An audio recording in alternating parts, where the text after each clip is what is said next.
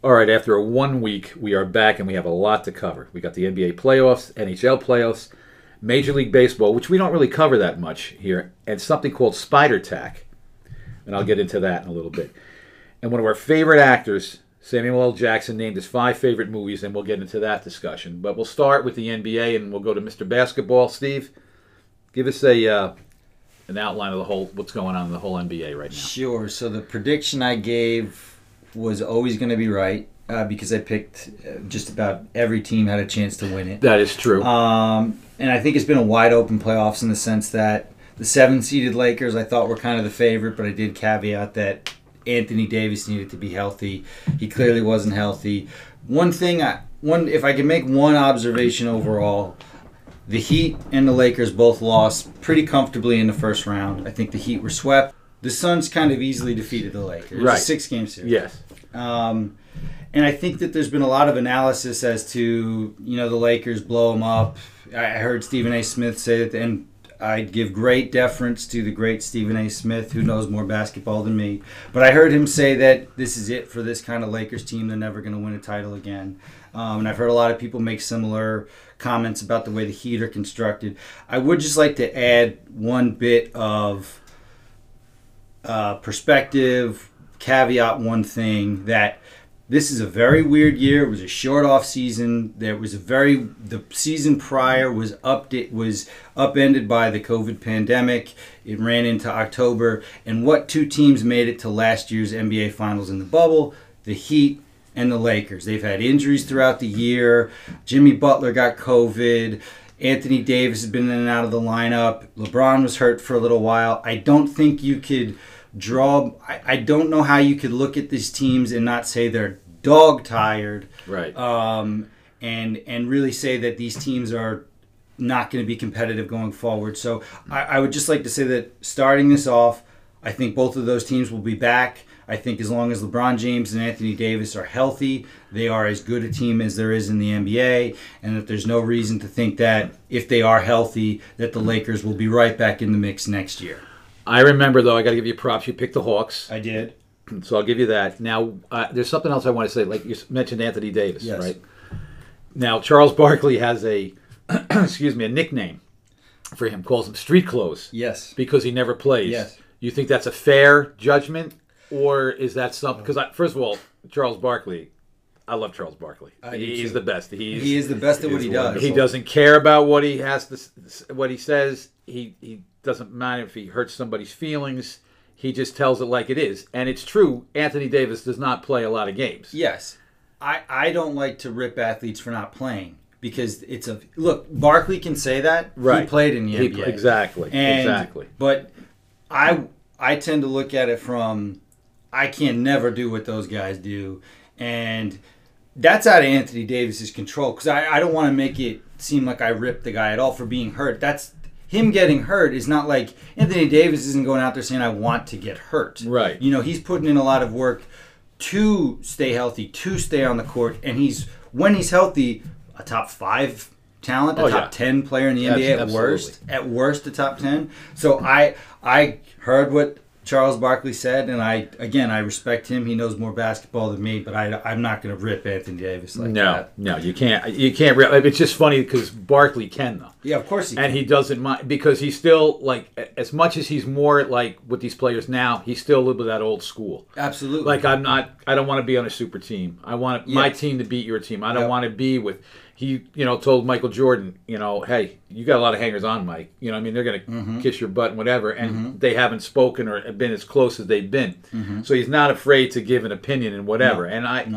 But the other thing I want to ask you, and all you guys, with LeBron and the Lakers out, and you guys are casual fans, Mikey, you're not you know the NBA and Zach. I would say I'm probably the most casual fan. You are probably the most casually dressed NBA fan.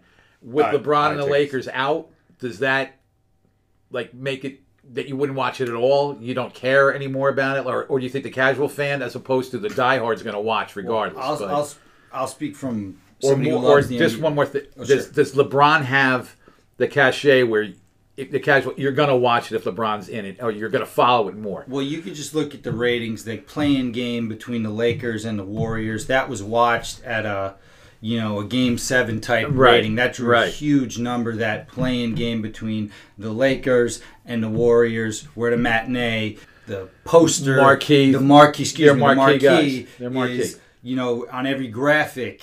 It's every advertisement. It's LeBron versus Curry. That's going to draw in the marginal customer. I'm watching already. I'm up last night watching as much as I can of the Right. Suns Nuggets before I fall asleep. I personally think that obviously for the sport, stars are good because it brings in the marginal customer. Right. But yeah, there's no doubt that I think the NBA, of course, wanted LeBron James to at least Right. go far. I think the best thing for the NBA would have been LA, Brooklyn, Right. California, New York, Right. LeBron, AD, Kyrie, KD, James Harden. That would have been the coup de grace for the NBA. Absolutely. I'll turn it over to the more marginal customer. Zach, I know you're, as you would say, the most marginal customer. I think if there was ever a way for you to watch the NBA Finals, it would have to be something like that, right? Well, I think that the coastal rivalry would just be super cool, just because New York, California, that'd Right. be great, and you have LeBron James there. But I did again, I don't know much about basketball, but I did know that every year, for at least the past what would be about 5 seasons, it was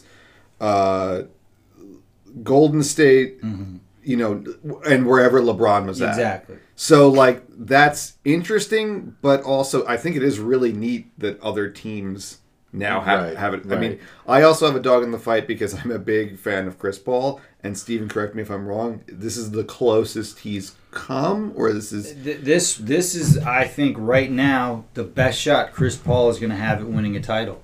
He's got a great young player in Devin Booker, who, unfortunately, if LeBron had not the NBA and lots of leagues that play night games, it's tough for the West. There is an East Coast bias. Ratings drop off because the normal customers, it's hard to stay up at 10:30 on a weeknight to watch Suns Lakers or Suns Jazz at 9. It's hard to stay up and watch it, so the ratings aren't always great in those games. But there's a real young talent Chris Paul has now with Devin Booker. They're up 3-0 on a good Nuggets team with the MVP of the league, Nikola Jokic. Right. I've stipulated this is the hardest playoffs to size up and say who I think is going to win, where I could legitimately look at you and say I could say 10 teams could win Right. it. But I really think that they're up 3-0 now on a good Nuggets team, that I could easily see now the Suns getting to the NBA Finals. And if you're in the NBA Finals, it's you or the other team. That Nets team is very good. Yeah. That Nets team is very good. Even without James Harden, they won a defensive battle. They lost that game the other night. That was the defensive battle. That was against 86-83. Yeah, it was really close. But they blew them out the first game by But they blew 50 them out at the one first two point. games. They were 50 points. I have to say the biggest disappointment has been Giannis again. Giannis Antetokounmpo. I hope I'm pronouncing his name correctly. The Greek Freak. The Greek Freak. As we like to call him.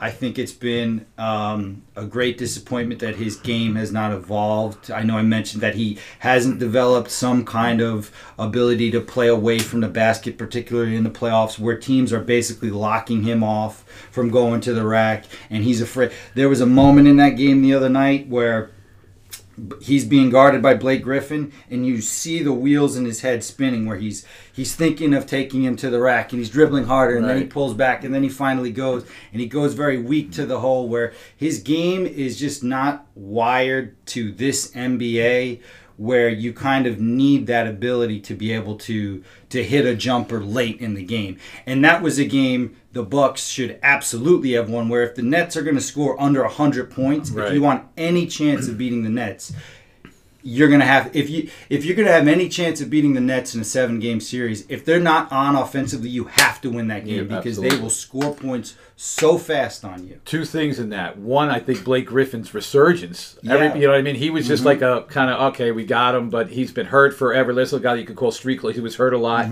but he's really come on with this Nets team. He's taken on that role of being like the 4th, 5th Yeah, best player on there. and he's showing a little bit of what he, because he was a dynamic player early on in his career. The second thing is I don't think the Greek Freak, and I won't even try to pronounce his name, but I don't want to kill it, has a great supporting cast either, though.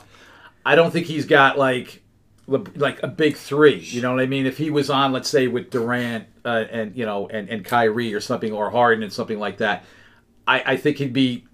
I think he feels the pressure a little bit more that he has to take over the game and everything. Sure. I mean, he does have Chris Middleton. He does have Drew Holiday. I would agree with you that his supporting cast is not on the par of having another Durant or another AD. He doesn't have a top 5 talent, but he does have an all-star in Middleton. True. He does have an excellent player in Drew Holiday. But I would agree with that. I think part of it, too, is coaching, where I think Coach Budenholzer sometimes doesn't always know what spots to put Giannis in. I think there are times he can play off the ball well. He's one of these players that kind of needs the ball, but he's not a great facilitator. Right. One of the I know I'm jumping around. I'm trying to give the full picture of the NBA playoffs. Somebody I'm impressed with whose game he's adapted well to this league, even though he can't shoot, is Ben Simmons. Right. I'm impressed with it because he is so limited from a point where he could shoot that his passing needs to be so good to keep him valuable to stay on the floor,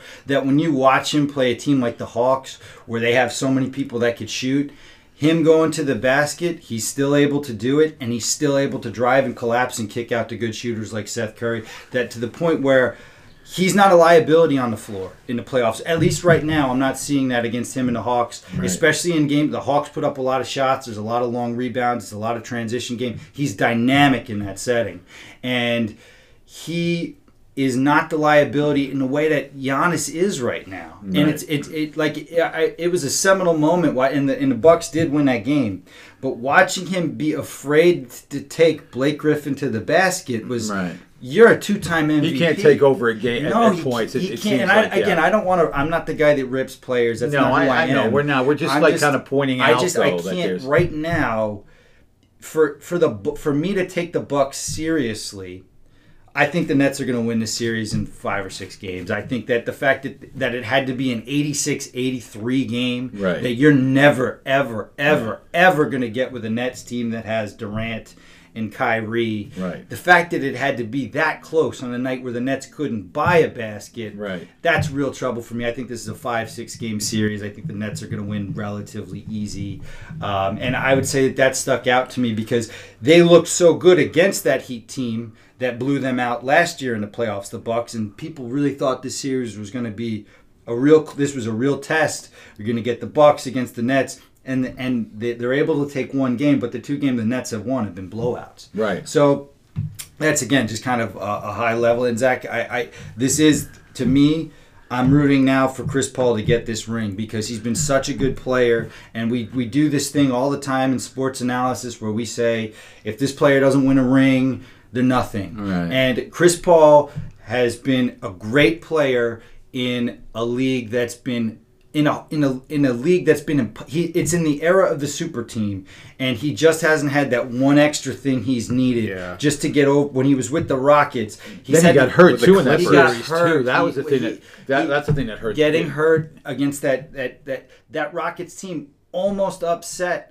that Warriors team, but I think they missed 17 threes in a row and at game 7 where the Warriors then went to the final. Chris Paul has been so close, and people give this guy credit. Chris Paul is definitively a top 5 point guard ever to play in the NBA. Well, he has an unreal stat that he had on 3. He's the only player in the NBA on 3 different teams that have 15 or more assists and no turnovers. And he did it over a span of a decade. Mikey. So that's one of the unreal stats ever. Thank you so much for bringing that up. Mikey. Because when you look at Chris Paul's resume, if you just put it up blind, he is a top 5 point guard who's ever played in this league. And the only thing somebody can come up with, why is Chris Paul not top 5? Well, he doesn't have a ring. Right. What kind of garbage?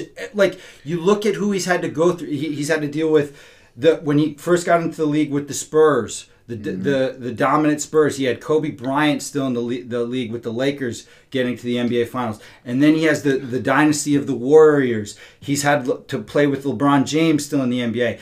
And think of all the good players that LeBron's had when he won rings. It's a team game, and we always say, well, Chris Paul is not a top 5 point guard because he doesn't have a ring.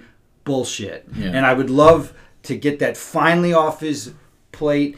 to get that finally off it and give him the credit he deserves. Well, rings are the things. That's what for the people always say. NBA too, because like you were saying, is this good for the casual fan? It's always great when LeBron's in because you either watch because you love LeBron or you want to prove that he's not better than Jordan, so you want to see him lose. Right. So people love that. But so I think the best matchup for the NBA would be for it to be the Suns versus Brooklyn, because it would be people would either be rooting for or against Chris Paul to get his first ring, or for or against a super team. Really, are there people that are? I mean, maybe it's just my own intimidation. It doesn't seem like Chris Paul has a group of people who are loyally against him. Are there? No, it's just the knock on Chris Paul is he's never won the big game, as if somehow Chris Paul's teams not winning the big game is because of Chris Paul's deficiencies, which is garbage. If you look at it from a point guard perspective, he's an excellent facilitator, excellent defender. He's improved over time with his three-point shooting ability.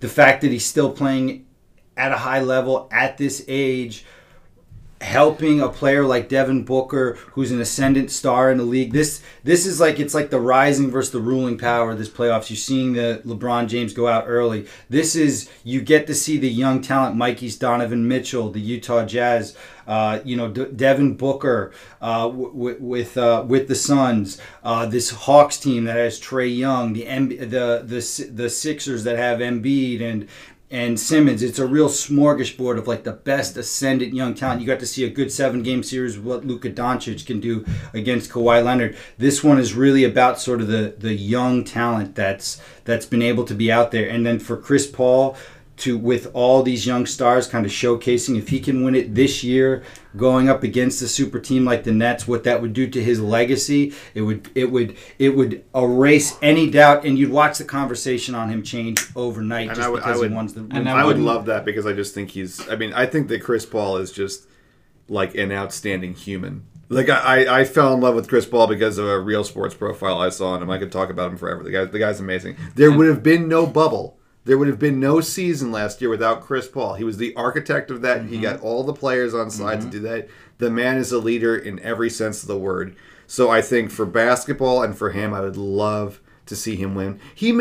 And now correct me if I'm wrong, him and Blake Griffin made the Clippers relevant. Yes, absolutely. Yeah. They were, it was Lob City. Yeah, because he always got think about it with the Clippers then. He had Blake Griffin, but then Blake Griffin got hurt. Like you say, never really had a super team, because even when he did have like a okay Rockets team, he got hurt then too. It was like he's a guy who's never really went to that super team. And it's always been that knock on him that he hasn't had it. And when he had Blake Griffin and they were ascending, they ran into the Golden State Warriors that always stopped them. And this was the start of the Golden State. What ended that time in L.A. was they knew that wasn't enough to stop the Warriors. He goes to Houston. They get so close, and they just couldn't do it. And it's the easy analysis, Chris Paul's not good enough. Give me a break. Well, what he's done, too, and I don't mean to cut you off, is he's made the Suns relevant. I mean, the Suns are always like, okay, this Phoenix Suns, nice area to play, Phoenix, but, they were never, if they made the playoffs, it was 8 seed, they're out in the first round, or they're getting there, but they're not close enough. He's made them a relevant team, and I don't want to say a super team, but he's made them so much better because he's been around the league for so long. He could take the pressure off these younger guys and teach them, hey, this is how we do it. No team is better than us. I've been here. I've been through the wars. No team is better than we are right now, and if we have that belief, and I still think he's going to face maybe a quasi-super team in the Clips if they get there, because you got Paul George and you got Kawhi Leonard. That's a tough. Yes. So that's not an easy out either. No, but this is a chance, because I can see. I mean, they're down right now. As the time we're doing this podcast, the Clippers are down 0-2 already. Yep. So the Jazz are a good team. Jazz are a top to bottom team. If you're a fan of basketball, just good 2 solid teams. Suns, Jazz, NBA Finals, Western Conference Finals. That's not the sexiest matchup. Those are 2 good teams. That would be tough, because I don't know who I would take. CP, Chris Paul or Donovan Mitchell. I love Donovan Mitchell. I just, if I can, there'll be some heat between you and I. Yeah, some fire. Some friction between me and Michael. We can't watch the Western Conference Finals. Right, together. I got to separate you two. Like we were planning on. Chris Paul did.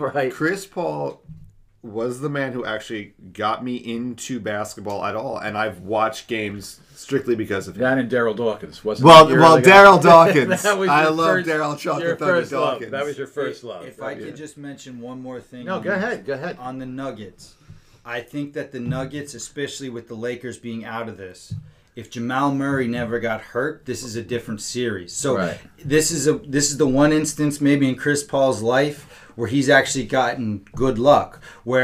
If this Nuggets team had Jamal Murray, this is a classic epic series. And people will again now, because Jokic has won his MVP, people will say, well, is Jokic good enough? Of course Jokic is good enough. Jamal Murray is out. Jamal Murray last year in the NBA playoffs was a stud, hitting big three after big three after big three to take the Nuggets to the Western Conference Finals. This series is very different. I hope that the Suns put this away, and then it goes to Well, they are up 3-0, They're up like you 3-0. said, and 3-0. it was like the NBA record of being up 3-0 is like 142-0. Yep. No team has come. So not to put any bad luck their way, but that seems to be the histories in their favor. And for that. Chris Paul was hurt in this first round too, wasn't he? Didn't he have like the bad shoulder? Yeah, he went down in the first game, I think, But, pretty yeah. Right. early, but he came right back. Right, but he came back. But they were saying, "Oh, Jesus, So this is for going to his be sake, another thing that's too, going to happen to Chris Paul." Hopefully his injuries stay off for this playoffs. Yes. You know. Absolutely. But I think I would love it to be the Suns, and I think we're setting up for a really, as much as I love the Hawks, they were able to steal game one. Those last two games, the Sixers, I think, are just a little step better. They're a step quicker. The Hawks the Hawks took that first game because they hit, I think, their franchise record for threes. And they only won it by 4 or 5. Yeah. And they almost blew it down the end. And so Trae Young was riding high from eliminating the Knicks because Yes. he was eating that up, taking was, the yeah. Knicks out. And Yeah. he's been excellent. And I He's love great. Trae Young. I just think that this Sixers team is just a bit better, and you see it because you can't. There's no margin for error. If you're putting up those shots and creating those transition opportunities, Ben Simmons is unbelievable in a transition game. His passing, he's so fast. His game, if he could just shoot a little bit, and this is very high praise I'm about to give to Ben Simmons. If his shooting improved to just be a credible shooter, he's the closest thing in my eyes I've seen to LeBron James. With his size, his speed, his ability to pass, he just cannot shoot. No, so he I can't cannot compare him fully. LeBron James, especially over time, has developed a better jump shot. So I think in the Eastern Conference, we're setting up for a very interesting finals, Eastern Conference Finals of Sixers Nets. And I think we're going to, especially if James Harden can come back for it. That's what I was going to say. If Harden comes back, Yeah. I would lean Nets. Oh, If Harden doesn't come back, that's a toss-up series. I think. do. I think it's a toss-up. I would still lean the Nets just because Kevin Durant Yeah, is Kevin coming Durant, back, yeah. and he's another thing. Kevin Durant being back is great for the league. Oh, yeah. He's a fantastic player, and people. I know Mikey. He's not your favorite. Whatever. There's nothing about his talent you could take Well, away. he's polarizing like LeBron, Kevin Durant. He is. You either like He him, is. Yes. or you say, "Oh, here we go." You know, he went to a super team. He had to get his. Now he's with another super team because he got, Kyrie to join. And it surprised me that Harden, left Houston and said, "Oh, okay, I'll go there," and he's fit in with that. Yes. Because you got three guys who like the ball. Let's be That's honest the about thing. it. You have three players that need the ball. I never thought that. It's not that you had three unbelievable players like that, and just on paper you think it's going to work, but they're all ball dominant. And Yeah. that sort of ball dominance kind of hurt the OKC Thunder of Westbrook, Durant, Harden. Way back Yeah. in that time, because they basically need the ball all the time, and you kind of need somebody who could set up, somebody that can catch and shoot. They all three, and they made it work.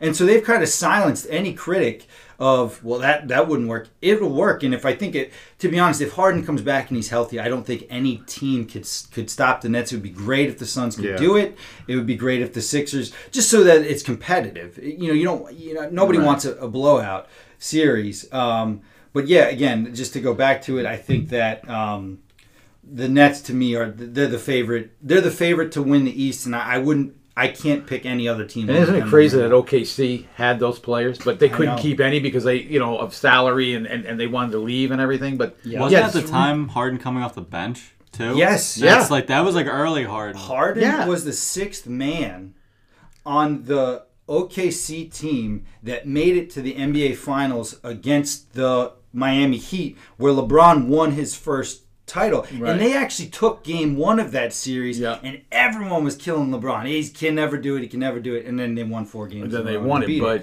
But you're right. Harden was coming off the bench for that team, and the whole thing was he wanted to start, which he clearly was obviously good enough to do it, and then he went to the Rockets. Right, but just as good. I mean, but to think that there were the 3 guys, because Westbrook is a guy who plays hard, and I like Westbrook a lot, but triple doubles, he averages the whole bit and everything, but everybody's like, well, yeah, but he's, whatever. But Westbrook's a great player. Oh, of course. And I just think that he gets a bad rap sometimes, too. I mean, they got knocked out, but, you can't average a triple-double, but he does play hard, but that's another guy is that going to be like Chris Paul? Yeah. I'm thinking.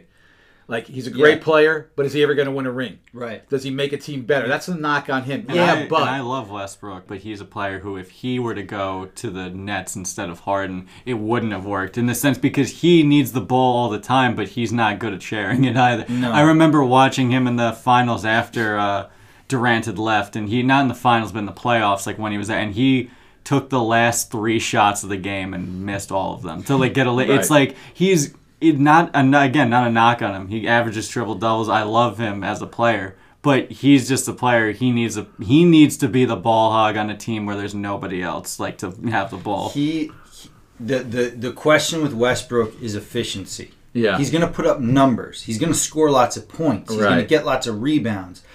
Is he somebody who?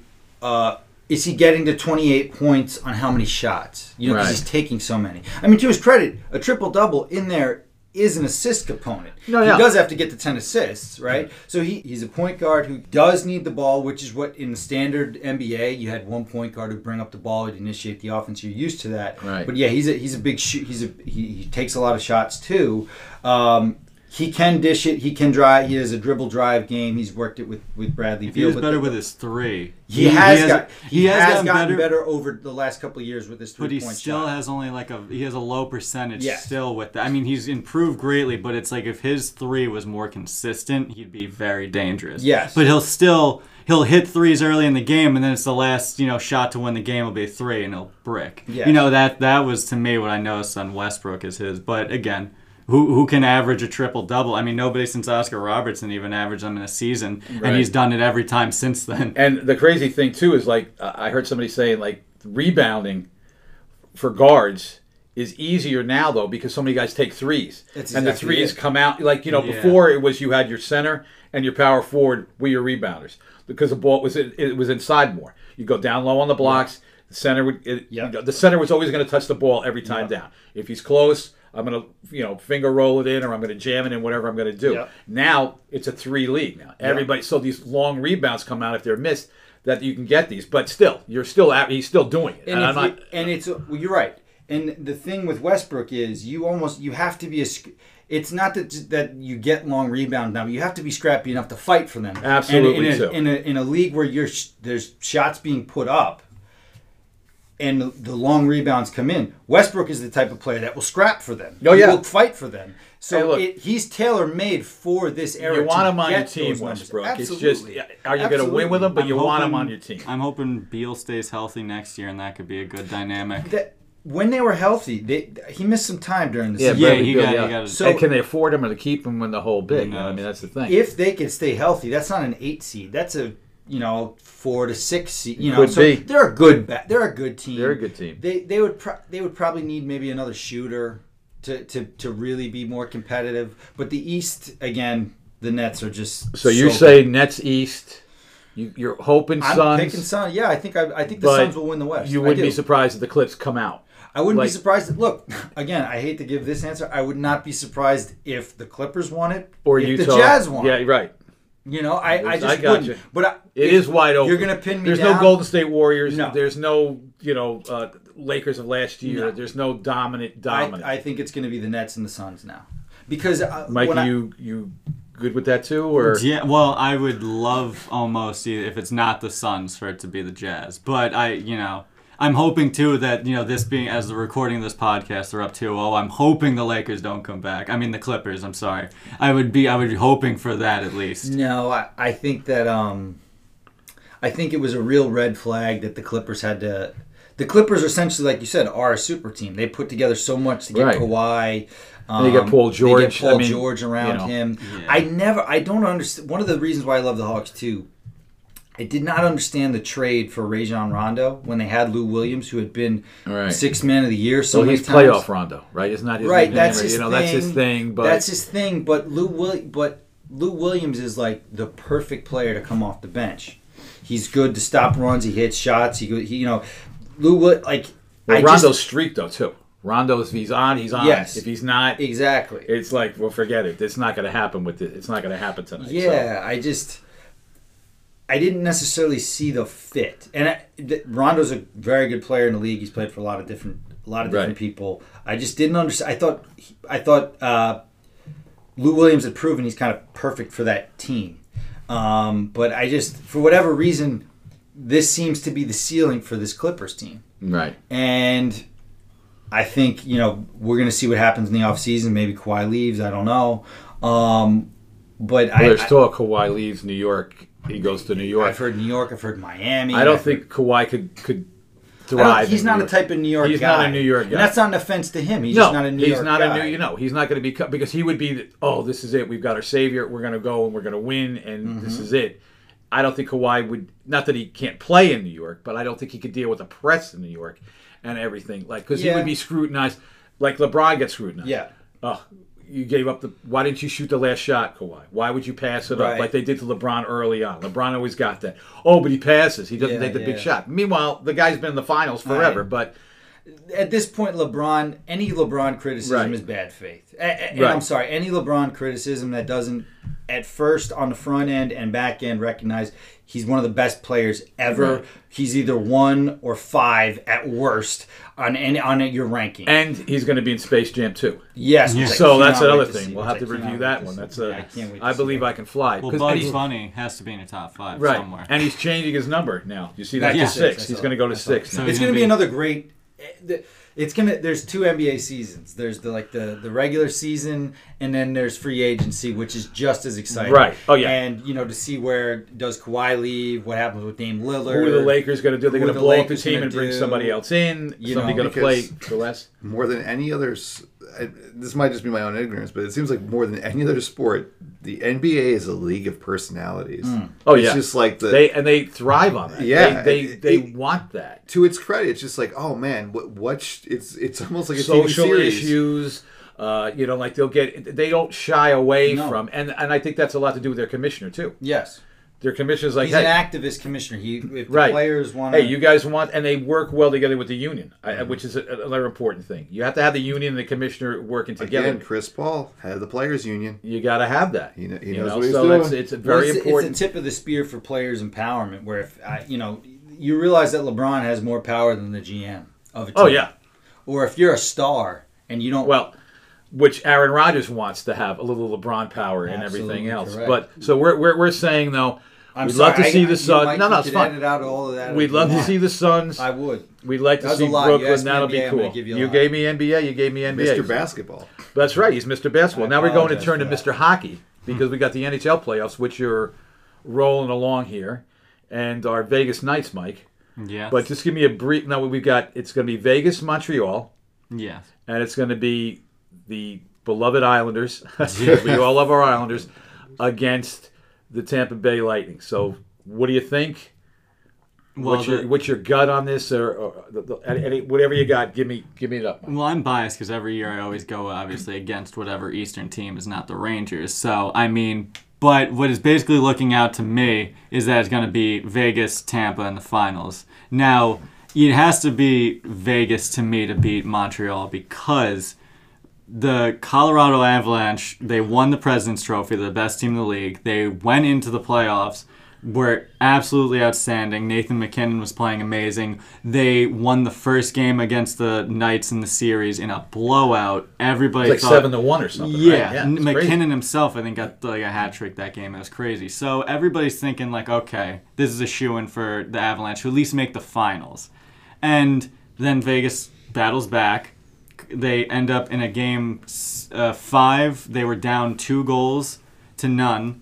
in the third period, within like 3 minutes, they scored 2 goals to tie it and then immediately won in overtime. So Vegas, Fleury's been in the finals pretty much, or like the playoffs pretty much every year of his career. Hard to go against Fleury. I think that was one of the issues, is that they went with Robin Lehner one of the games, who is a great goalie.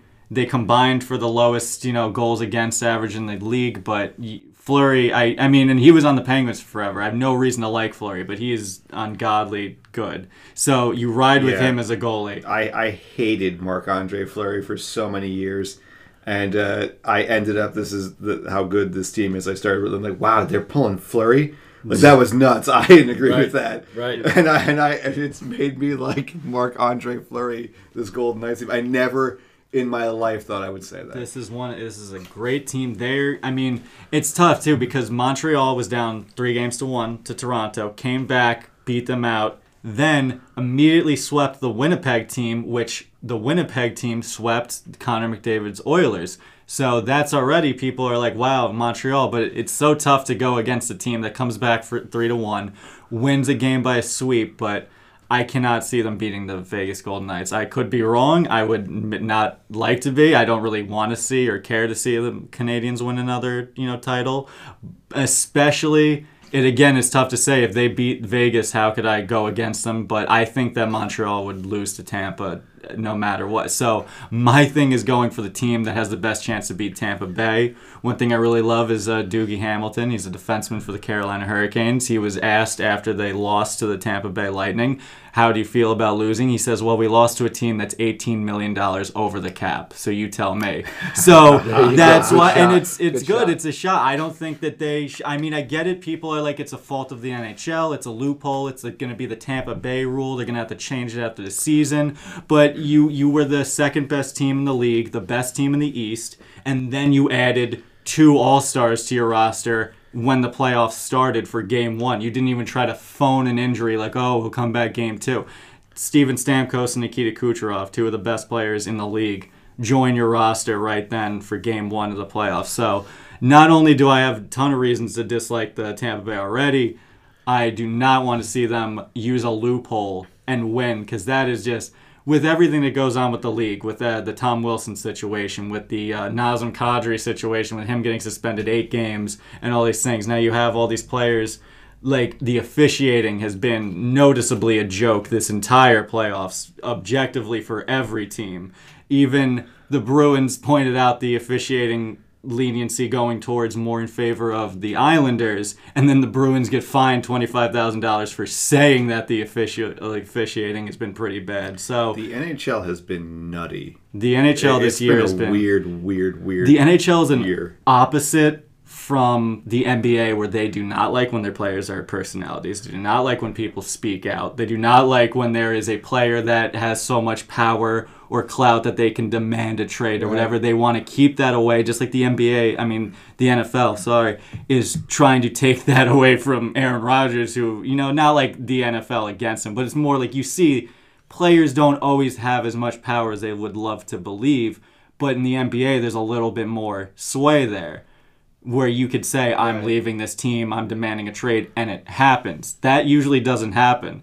And that is another thing in the NHL. They're the entire opposite of the NBA. Well, that's a case in point is James Harden saying in Houston, after he wanted players to come there, he's like, I don't want to be here anymore. And he blows up the team, and he gets it made. Right. And he gets to a dream team to go to which arguably a trade that didn't really work in Houston's favor at all. But he just was saying, I'm not going to go. But then that forced the team's hand. Now you have Jack Eichel, who's basically saying he wants to leave in Buffalo. Right. And now that is a thing where he will probably go, but that is not because of Jack Eichel saying he wants to go. That's because Buffalo could get an ungodly return for him.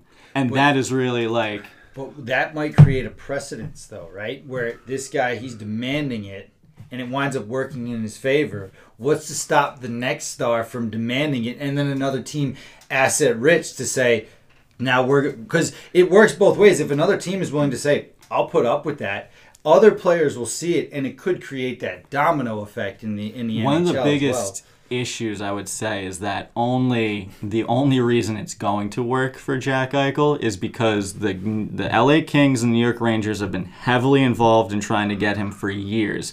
So they already have suitors for him. And the Buffalo Sabres were the worst team in the league this year, and that also might hurt. I know I said that they can get a good amount for Jack Eichel. What they could have gotten a season or two ago is now going to be less and less and less, and I think it's more of the Sabres realizing we're going to keep losing trade stock on this guy. He's been hurt 3 years in a row. He needs a neck surgery. They've been having these issues. They were the worst team last year, so why is the point of even keeping him when we can get these players? You have the Rangers, and I know I'm objective, but they have one of the best prospect cores in the entire league, that they have so many good players coming up that they don't have the roster spots to put them on. So they can get that talent with them. And I would love if it became a personality way. I would love, like PK Subban, he is a very big personality in the NHL, and he went from he was originally on the Canadiens, but then he went to Nashville, and then he went to the Devils, and you could see the GMs just want to get rid of him when he's just he's a great player, he's a great defenseman, but he's also just a great personality. He's a great guy. He does all the NHL award things. He does a lot of things with all the children's hospitals that every team has been on in every area in Nashville. Montreal still loves him for that. So I would love if it became more of an NBA-driven, like, I'm a superstar, I want to win. Like, to the point, I would love Connor McDavid. Somebody like that. Look at what I've won. Austin Matthews. Right. Mike, so my question is, right, like, the NBA was not that way until LeBron made it that way, right? Yeah. Like, LeBron said, LeBron got criticism every year because he couldn't get past super teams. At first, it was the end of that Pistons team that had a starting five that it had Rip Hamilton, Chauncey Billups, Tayshaun Prince, Rasheed Wallace, Ben Wallace. That was the buzzsaw LeBron would run into his first years in the league. And then, in the East, the dominant power in the East was the Celtics, where they had their big three. Now, a GM put that together, but because LeBron's GMs couldn't put together a team good enough to beat that team, he said, I'm going to be the GM, and I'm going to put together my team. So, Mike, potentially, in a scenario, the way the NHL could change would be McDavid being, or is it McDavid? McDavid, right? Yeah, McDavid. Because I'm not a hockey guy. But it would be like McDavid. He might have the clout where he could do that kind of a thing, right? Like, well, I would love that, because you're seeing players now, like you're talking about this young core in the NBA. You're seeing players, these necessarily aren't super young players, but you have Connor McDavid, Austin Matthews, Nathan McKinnon. All three amazing superstar. They're going to be like legendary when they retire. Like, that's like their skill level. Like, they are the upper play. They're the ones who are saying, they're the conversation is why people are saying, like, okay, Crosby, Ovechkin, that's the old time. This is new. So, but then you look, there was an interesting comparison I saw yesterday. Crosby's first 4 years in the league, playoffs every time, made it to the Stanley Cup, won a Stanley Cup. In his first 4 years, all that. First 4 years for McDavid, only made the playoffs once, only won one playoff series that whole time. Got lost in the second round. Austin Matthews, 5 years in the league, has not won a single playoff series in that whole time. Nathan McKinnon, he just got beat by the Vegas Golden Knights. He said, I've been in this league 7 years and I haven't won shit, is his quote.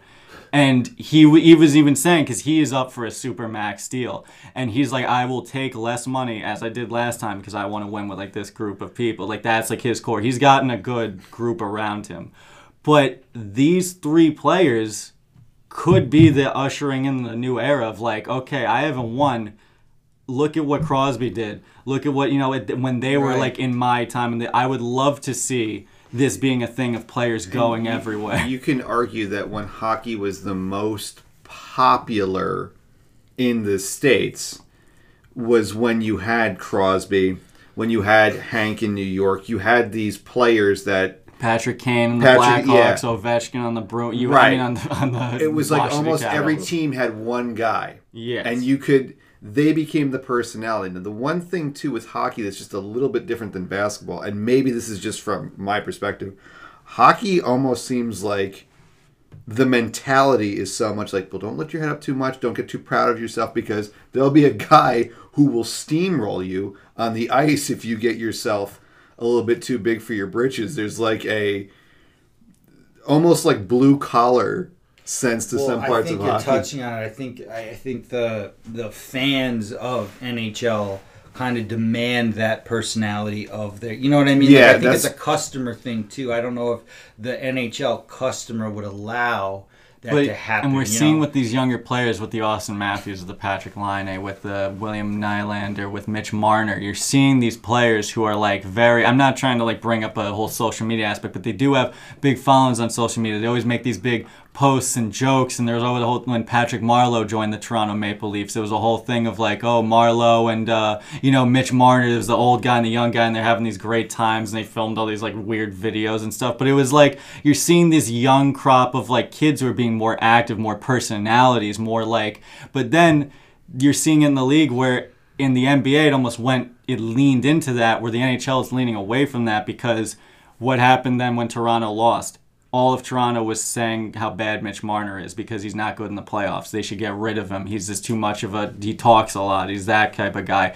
They built the super team in Toronto, whether people want to like acknowledge it or not, with Nylander, Mitch Marner, Austin Matthews, and John Tavares. That was going to be the team, the super team to beat in the East. They got bounced in the first round. Yes, you cannot blame that John Tavares got hurt, and that is a total reason why they ended up coming back. The whole series shifted on that. He got hurt in a terrible way. Took like a flying knee to the face. It was a whole thing. But people were going against that mentality of like, we have to beat this super team of people. Now, it's kind of funny. John Tavares left, I think, 2 years ago for the Islanders. He was like, I can't, I'm not winning here. I haven't won here. I got to go to a team that's going to win. He goes to Toronto. Now, since then, the Islanders have won 6 playoff series, and Toronto has won 0 since that time that he's left. So if it worked, I feel like you would see this era of everybody making a super team. But one thing with the NHL is that every team has one like star player. Like you have Panarin on the Rangers. You have like Pasternak on the Bruins. You still have Taves and Kane on the Blackhawks, but they're getting up there now. People are like, that era's done in Chicago. Can they win again? So I know I like broached on the whole NHL, but as it goes to this, you're looking at the teams in the playoffs right now. The Islanders have Matt Barzal. He's an amazing talent. I hate the Islanders. I would take him on my team any day. He's an amazing player. He has the goal of the year. He has one of the best goals ever scored this year. Then you have Montreal.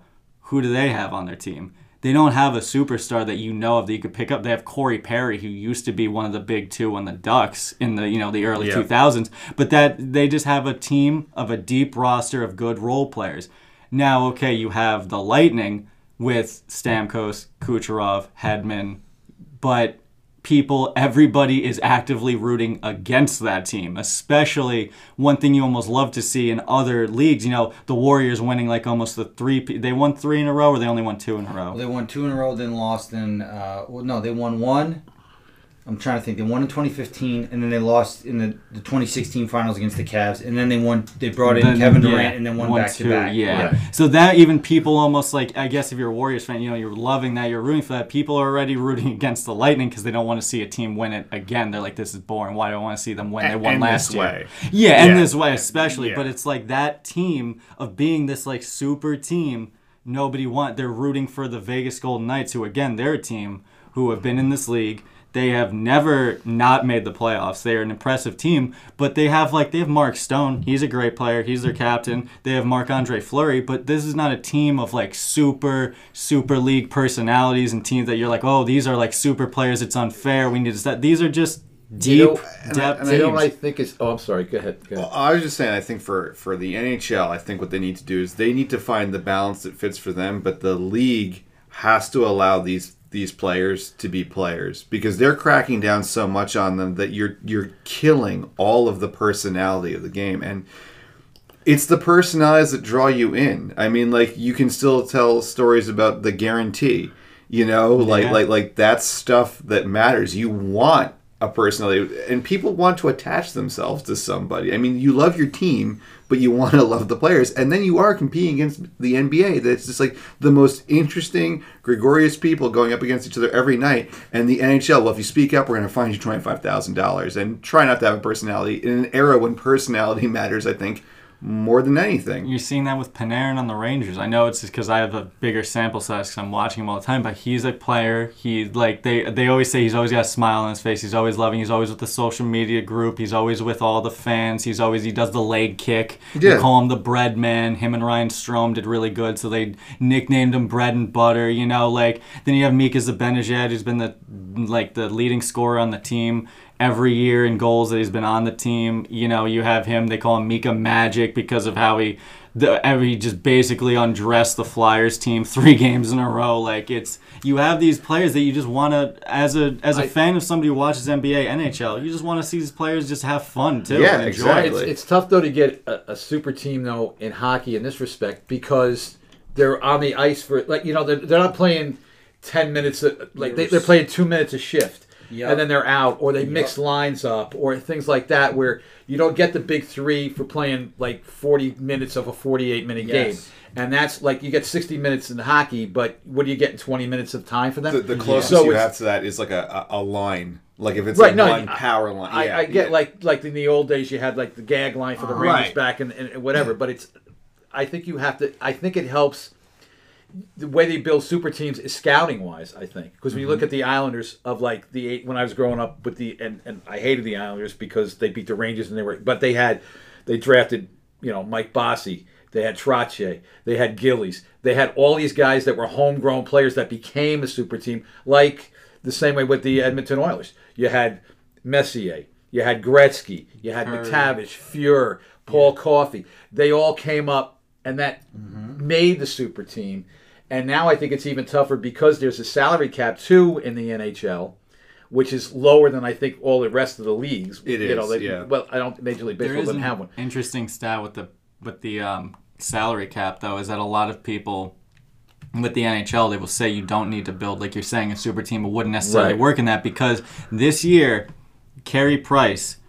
He's in the Final Four now. He's the goalie for the Montreal Canadiens. He is the only player ever in the salary cap era to make more than $10 million as his contract. Right now, this year, he had over $10 million, and to make it this far in the playoffs. That's a stat that they bring up all the time, like in the NHL. No player who's making the league maximum has ever made it out of the first round in the whole salary cap era. This is the furthest that they've made is now Carey Price playing in the even Western more than Conference. The Tampa Bay guys. Yeah, really. Yeah, it's they still I think only Nikita Kucherov only makes $8.6 million, which I say only, but nobody's made $10 million or more the max, and it's ever paid off for a team. And I don't think the answer for the NHL is a super team. I don't think that works for hockey, but I think that from 2009 to 2014-15, I don't know who was in charge of social media with a lot of the teams with the NHL, but it seemed like they kind of leaned into their lane. They had some fun with it. There was a lot of I remember I think it was Mike, you would show me the Dallas Stars team's Twitter was they all had people they were just kind of they knew what hockey was, they had fun with it, they knew who their big players were, they really kind of knew their lane. And they built up these guys, and you create stuff that the average person would be oh, maybe, during the playoffs, I'll watch a game. This seems approachable. And in the past couple of years, it's just all that fun that they were having. It's I missed the fun of hockey. Well, do you think hockey, though, needs, let's say, that one dominant team that everybody can rally around and hate? There's LeBron. There's not that one player that's so polarizing in the National Hockey League like a LeBron. He's leaving. Crosby was close. Yes. But that also. But Sid the Kid too, a lot of people likes. Even though I was a Ranger fan, I like Sidney Crosby. I thought he loved him, or you hated him, and then there was the people who were just my God, the talent. I'm going to watch him just to see what he's going to do. But and he's talented. Is there that like I said, LeBron is the polarizing guy. He left Cleveland. I get it because they weren't going to get the players, and then he goes to Miami. They win. They don't win right away, but they win. But wherever LeBron goes, there's not that villain in. Well, maybe I don't know if Ovechkin is considered a villain with the Capitals because I think he's a pretty funny guy and some of the things he says or does or whatever. He was great when they won the cup and he's all over and going crazy and stuff. But they don't have that either the super team because it seems like every year it was Carolina one year, then it's Nashville and so there's not that. It would definitely drive like fan engagement. Like for me as a hardcore fan of hockey, I'm gonna watch regardless, and I love to see these skilled players doing their thing. But you're right; it would almost be an interesting thing if Connor McDavid wasn't so low-key and mild-mannered, and Austin Matthews almost, because if Connor McDavid and Austin Matthews were constantly talking trash to each other the years, saying, oh, I'm a better goal scorer, I'm a better this, and they had like this big rivalry, not like it has to be, but those are like the two rising stars, like the best players in their respective, especially, East-West. That would be interesting. That would be something cool to see. They had the North Division this year because this season only was a little different the way they did. All the Canadian teams played each other. Right. That would be cool if you saw like a rivalry of like, okay, I was the number one pick the year before you. The next year you were the number one pick. Right. Like, let's see the battle of the number, like the first overall. I mean, it doesn't have to be a hated rivalry. But it'd just be like a real competitive thing. Like it would definitely drive casual fan engagement to see, okay, I want to see this guy prove he's better than this guy. And there was definitely a lot of people into hockey during that period of time that we were talking about that I don't think are into it now, because you did have Crosby playing at the top of his game. You had Ovechkin. You had Lundqvist. You had somebody that like... Right. When I never won a cup, by the way. Whenever I went to the Garden, and the few times I got to go into like the one time I got to go into the nice seats, it was all the people that like aren't fans of the sport, but like when Hank touched the ice, it's like, well, that's the king. Everybody knows him. Like, hockey needs that.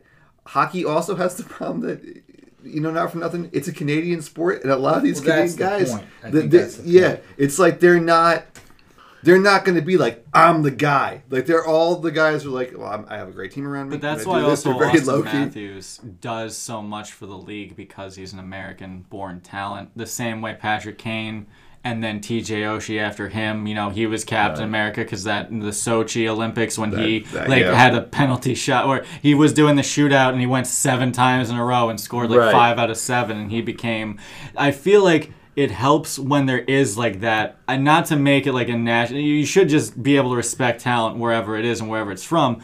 But America does like to always say, "Oh, well, that is a Canadian sport." At the end of the day, I have so it's almost as better when you have a player like Austin Matthews, who he's born in Arizona, and he was the number 1 pick overall, and he's breaking goal records for his. It's like that, and he's playing for the Toronto Maple Leafs. It's interesting when you have an American player to root for. Yeah, hockey needs personality, but it needs to be hockey personality. But you have to. The NHL loves to hate on doing the World Cup of hockey, and they also hate when their players do the Olympics, and that's when you should have these players showing, like you're showcasing. Absolutely, you should do the World Cup of hockey every 4 years, and then then you should let your players go to the Olympics. They worry about the insurance. That was the stupidest decision. Well, the NBA players go. Most of them go. What better showcase? And that drives engagement. You want to okay, you don't want to Austin Matthews because he's on the Toronto Maple Leafs and you're a Canadians fan, or you're in America, so you're like a Rangers fan or something like that. But you want to watch an American, natural-born, amazing goal-scoring talent play for America, play for the gold medal game, and that, let them... At the World Cup of Hockey they did a couple years ago when they had the Team North America, and you had Austin Matthews, Connor McDavid, Nathan McKinnon playing on the same team. That was one of the most skilled teams ever created. No one knew TJ Oshie before that game. I mean, beyond... No, because he played in the St. Louis Blues. Yeah, he played for the St. Louis Blues. Nobody was really watching that. He's on the cover of every paper the next day. Yeah. That's huge. That's free marketing for the NHL. And then he goes to the Washington Capitals, the capital of the, he goes there, he wins the Stanley Cup. That should be driving engagement for a lot of players for that. But I think for hockey more than any other sport is when your team is out, you're not going to watch a lot. I mean, you will, Mikey, because you're a diehard. When you're a casual fan. Let's face it, Zach, the Rangers are out. When they don't make the playoffs or they get eliminated, you're not going to say, well, geez, I'm looking forward to seeing. You're done with hockey because your Rangers are out. You're more... you're not going to willing to go and say, geez, I really want to see X, Y, or Z player. Yes. That's what hurts the league in a way, too. But the only thing I will say to that, too, and I can only say this because it takes a lot for me to get into a sport. Right. It does. And for me to understand the mechanics of the sport. But I think, though, if you turn on a playoff hockey game, any team against any team, there's that's hype. Electric. You can't help but get excited. But it's getting you to getting that other fan though to tune in. Yeah, you have to. You have got to, the yeah. bug. You got the bug. You love the Rangers, but you're willing to watch other teams. But there's a lot of people who are like, and that not only like it happens in baseball too. Your team's out. I'm not watching. I'm not going to watch the White Sox they're in and play in the Twins. I don't care. If your team is in, but in hockey, I find that hurts that more than any other thing because the ratings in New York when the Rangers aren't playing in the finals or and when you lose L.A., when you lose New York, when you lose Chicago, they're not in there. At least it's going to get some buzz around and it's going to be talked about. What's going to help the NHL is now it's going to ESPN again. Yes. That's going to help. And one thing I kind of I hate to say is because I'm a fan of the NHL, but I'm a fan of the way it's been going, how it's less physical and way more fast-paced, skill-based players. You can have a player who can score, assist, pass on the fourth line. But what hurts hockey, and again, I love hockey, I love the way it's going, but the casual fan knows hockey like, oh yeah, it's fighting's allowed. And I want to go see some player get killed, basically, like that. You want to see like the joke of, oh, I was watching a boxing match and like a hockey game broke out or something like that. It's like that. You want I notice a lot of casual fans like, I just want to see a fight. And so the way that like I'm loving that the NHL is going towards a fast-paced, fast-scoring, like skilled game, that also hurts the casual fan because it's like, oh, well, there's never... I know that they charge the mound in MLB. I'll never, Bryce Harper was one of the most recent ones when he whipped his helmet the complete opposite way of the player. But it's like, that made baseball popular for a little bit too. Not like it's not been America's sport, but then people were watching, oh, is there going to be another fight? Is there going to be retaliation for that? People loved hockey because you would just watch like 7 fights going on. The most the Rangers were talked about this season was when the last game of the year when the Capitals played them and they had a line brawl which hadn't happened for 6 years before then, and it was again the Rangers versus the Devils when that happened. Bring that up because they always seem to show like the big hit when there's like it's a clean hit or there's a penalty with it.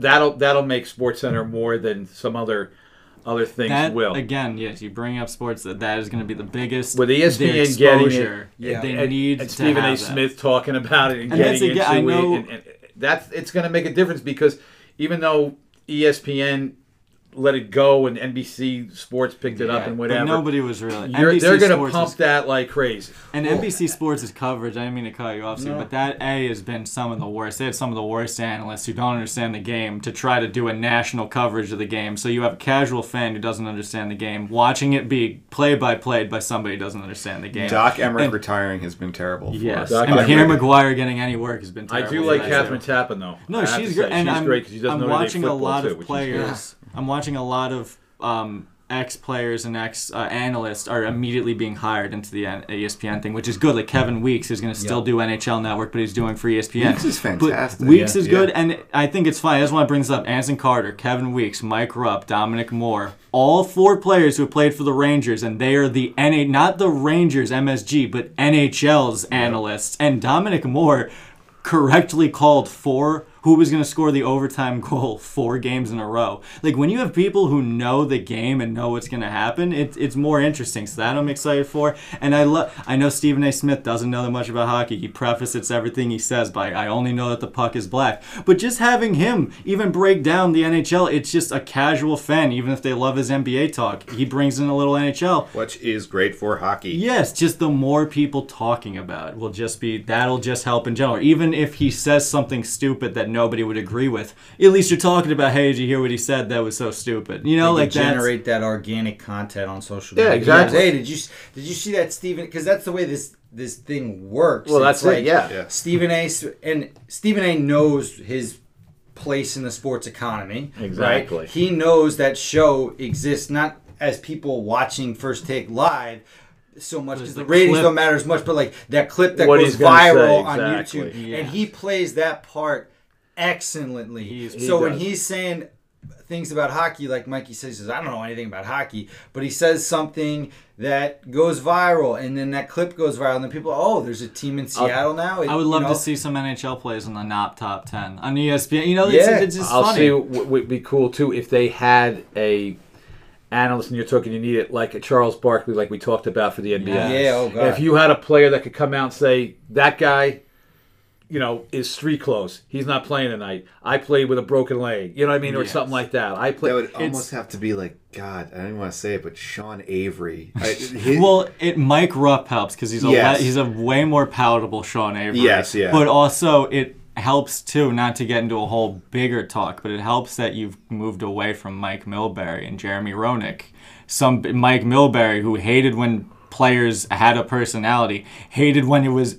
He's a national broadcaster who hated when it wasn't the Bruins playing. Well, he was old school. Yes, he was very old. This is the guy who went into the stands with a shoe and started. Yes, and MSG. And then you have Jeremy Roenick talking on podcasts about how he wants to have three-ways with him and his wife and Catherine Tappan. Well, so it's like, that's Roenick, everybody's got a hobby. You got and kicked also off Roenick seemed to be allergic to any hockey knowledge. Like Roenick was the absolute worst of the absolute worst. Well, he tried to be bigger. Like he wanted to be like, I'm on an ESPN type of thing. He wanted to be like, like, I'm a you're not Barry Stephen A. Melrose. Smith. I'm like that. Yeah. No, but that's you're one not. thing too. I want you never got. Barry Melrose should be doing everything for hockey. Barry Melrose Steve Levy is going to be doing the games again. And he does NFL too. So. But go ahead. I was going to say, just because I know that we should also move on to other things, but I would say just to go back to just in a vacuum, the NHL playoffs. Right. Vegas is going against Montreal. I'm picking Vegas in 5 games. I just want to say that. Excellent. Okay.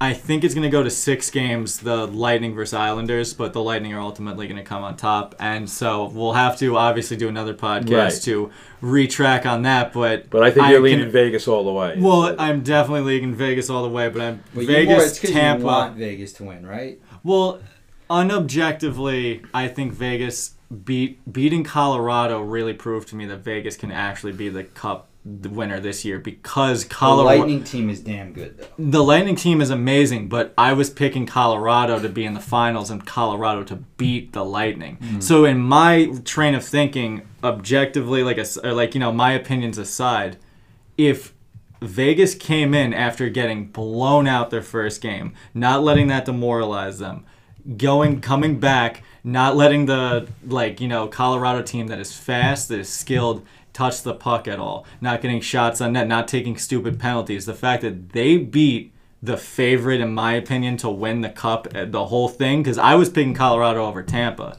So if they beat the team that could beat Tampa, I think they could beat Tampa.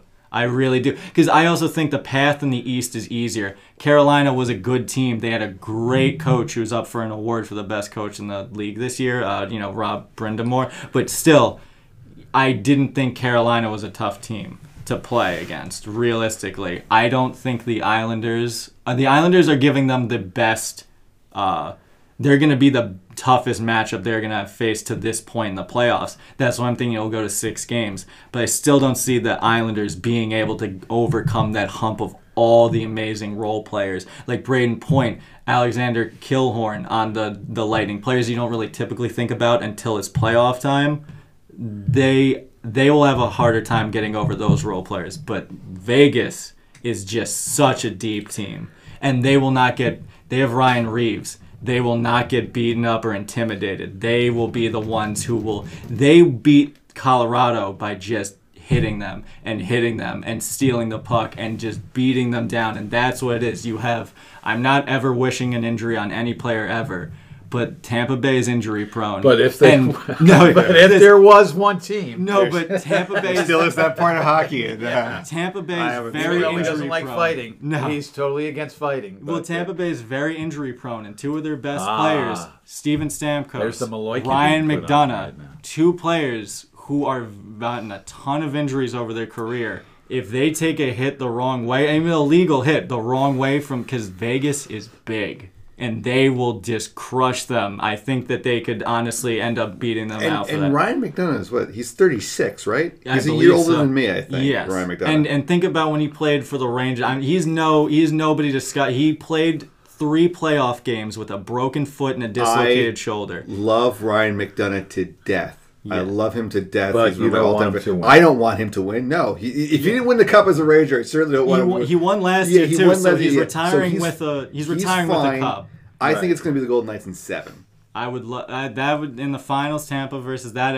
It would be crazy to not think 6 or 7 games. If you think either team is winning in 4 or 5, you're right. I always used to root for the original 6 if the Rangers were out and left because I love the Canadians' uniforms. I think they're the best uniform left. I will say if the Canadians somehow beat Vegas, they are my team. I do not want the Islanders or Tampa to win. If I was going to rate uniforms, I got to go with Canadians. Well, that's a whole other podcast. That's a whole other podcast. I could talk about hockey uniforms and that's sweaters. when we're in a content desert. That's when we're in a content desert. We are going to do a uniform. The Rangers podcast, just a tease. The Rangers replacing their heritage shirts with the New York and that dark blue with the horrible Statue of Liberty third jerseys.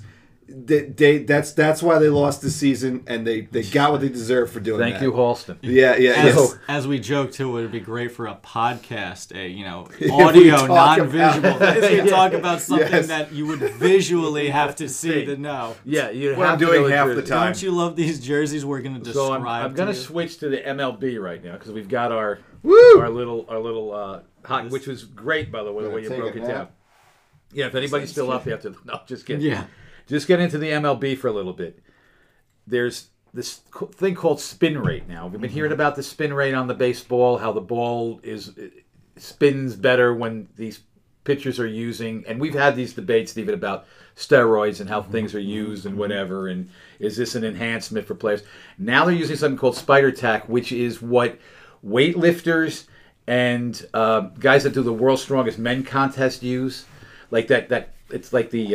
is it like rosin? It's like a rosin, but it's more like... It helps you grip better. Can I ask a dumb question? Yeah, sure. Is this the equivalent of when players are using Stickum? Like to hold the ball you know what? better? Baseball players, pitchers used like rosin and they would also use like sunscreen. Pitchers would use this to make the ball be able to stay in their hand just a little bit longer to get that spin on the ball. And that's a big thing now that Major League Baseball is concerned about because the runs are down, the batting averages are down. It's been like... And, Steven, you just went to a game. But they're saying, geez, the batting average of these guys are like... There's nobody hitting like 320, 330. If they're hitting 240, 250, it's been great. And they're saying players, the pitchers using these type of substances. And Garrett Cole got singled out. Saying that, look at his spin rate when he got bombed to start before, then he came back and pitched a really great game.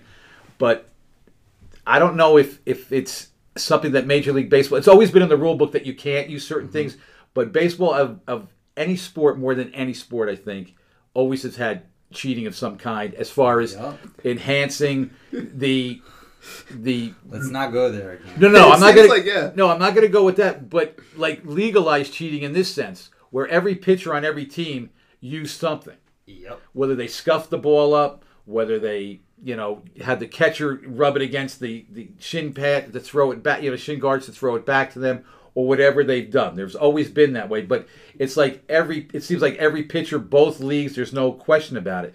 But what's hurting Major League Baseball, I think, the most with this is that now they want to go and they're saying, we're going to look at these the pitchers, we're going to go out there maybe 7 or 8 times during their start and make sure they don't have some kind of foreign substance that's going to, make the ball do this. It's going to be up to the umpire's discretion. Mm-hmm. But the biggest thing for me is if they're worried about pace of play, if you're going to stop a Major League Baseball game 6 or 7 times to go out to check a pitcher that, hey, that ball didn't look like it moved like it did the inning before, or whatever. When games take 3 hours now to play, and they're supposed to speed up the game, I don't even understand. Like, okay, the guy may be using it or whatever, and they have to police themselves. I think like every pitcher would have to say, all right, we're not going to use it, we're not going to use it, whatever.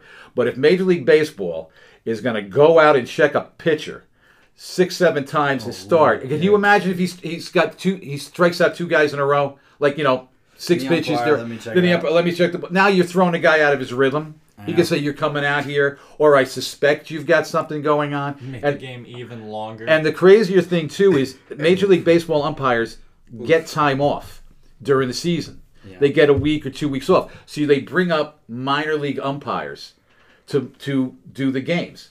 So can you imagine if, let's say, Jacob deGrom's having a great start, which he's had every start, and some minor league umpire is going to come out and say, "Oh, Mr. DeGrom, I got to check that ball.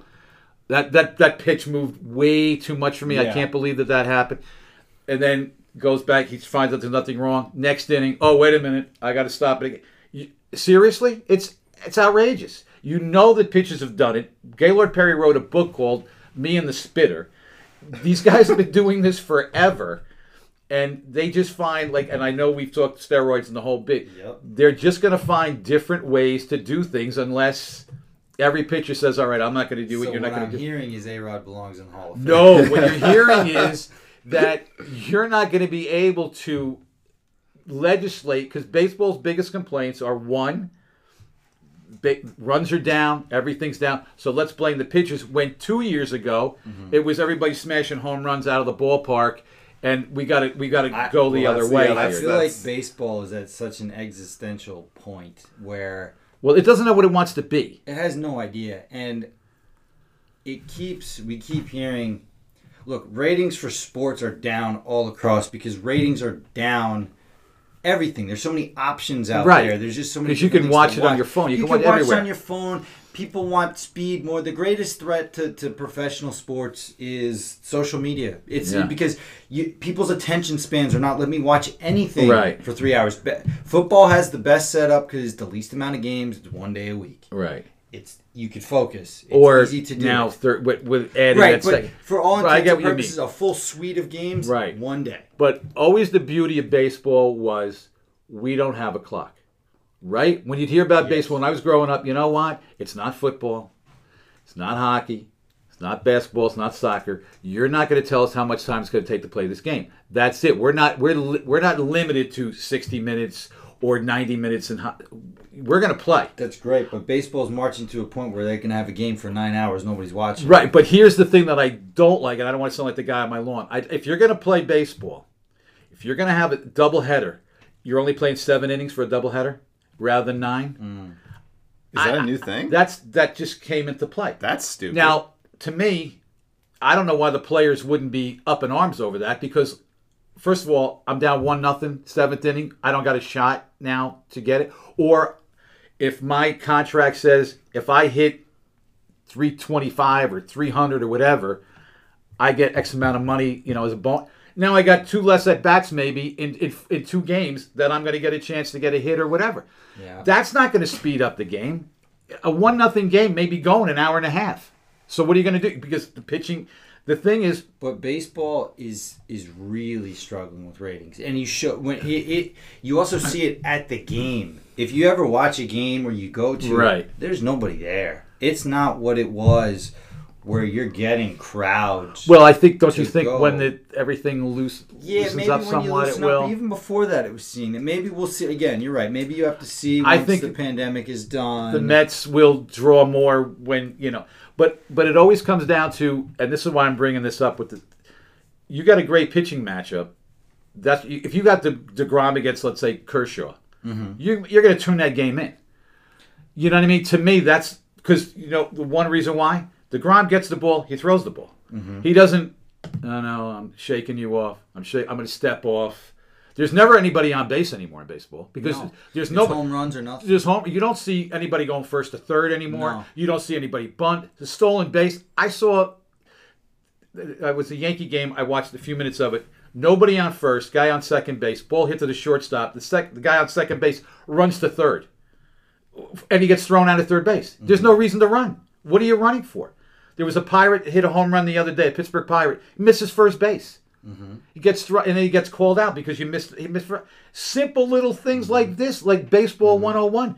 It's not taught anymore because it's either jack it out or strike out, and the strikeout used to be the big thing. Like when you struck out 200 times in a game, you were looked at as like, what the hell's going on with you? Now it's simple and it's easy and it's nobody cares. There's no shame to it anymore. Well, it's and you hear some of the similar conversations with the criticism of basketball that everything is a 3-point shot now. Right. I think that baseball's on a completely different level. Baseball is one of the first sports to really integrate with like the analytics of it, small way ball. Too much. And then now baseball is just the analytics people have taken it to, I think, the ends where you've completely taken the human element out of the game, where everybody's making these calculations in their head where it's a strikeout or it's a home run, and that's the game. The Yankees analytics, they said at one time, here's how we win. We hit two home runs a game. We score 5 runs, we're going to win, which is nonsense because they've lost 7-5 sometimes. You can't just say, if we do this, you want to score runs, but you would still want to score one more run. Just saying we're going to score 5 runs a game, we're going to win. It's not going to happen. Right. It doesn't happen. Look at their record. They're like 500 with a team that's supposed to have, a superstar at every position. But it's just not. All these analytics suddenly made the movie Moneyball like a dark tale of what was to come, where when you first watched Moneyball, it's like, oh, wow, it's a nice underdog story. Now it's just like, it's robotic. They touch on that in the game, in the movie too, where it's like at the end of it, like all these jobs that were done by people, they're going to be done by robot. And essentially that's what sort of you're kind of like that man versus machine kind of conflict. And with baseball, it's really confronting it because the GMs now and the prospect people, they're not looking for, does this player run the base? They're not looking for what they used to look at. They're looking at, can they hit home runs? They're not looking at the complete player anymore. No, because it doesn't matter anymore. It doesn't have value in today's MLB. Whereas in the NBA, people say, well, it's just all about the three-point shot and you can't watch it. And I think that baseball is so controlled, the actions between really the pitcher and the batter, right? Whereas in basketball, there's so many different moving parts that so much can go on between. So your eyes doesn't necessarily see. I think that even if lots of three-point shots are being taken in basketball games, there's so much that goes on in between. There's long passes. There's other things. Well, like you said about like with the Westbrook thing when we brought that up, it's like, okay, when the more three-point shots, then you're having more battles for rebounds. It creates other things. Whereas baseball, the action is the pitcher, the batter, and that's it. It's either a strikeout or a home run. It's a strikeout or a home run. But you know what the thing about that though too is and I just watched because I try and understand some sports in baseball a little bit, so I just watched a great it was a video essay about how baseball is the perfect movie sport because you can tell such a story with it, right? And it really becomes like a duel at some point. So in everything that we've talked about today, it's like that. Honestly, I think what people are craving is personality. We've removed a lot of it. Baseball needs to do more of that and not worry so much about, is this, like people watched it when it was all homers. They watched it when it was, but you have to bring that connection to people into the game, and that's what I think that a lot of the sports that are suffering aren't doing. Well, Steven brought it up. Movement. There's no movement. There's nobody on base. There's no first to third. There's no stolen base. There's no bunting. There's no things that go on. In the NBA, there's constant movement. There's a shot is going to come within 24 seconds. The shot's coming sooner or later. We're going to play great defense, but a great defensive battle, too. You want to see a guy stop a guy, have to give the ball up, whatever. Right. In baseball, it's like, well, we don't have a clock and we're not going to do it. But it takes...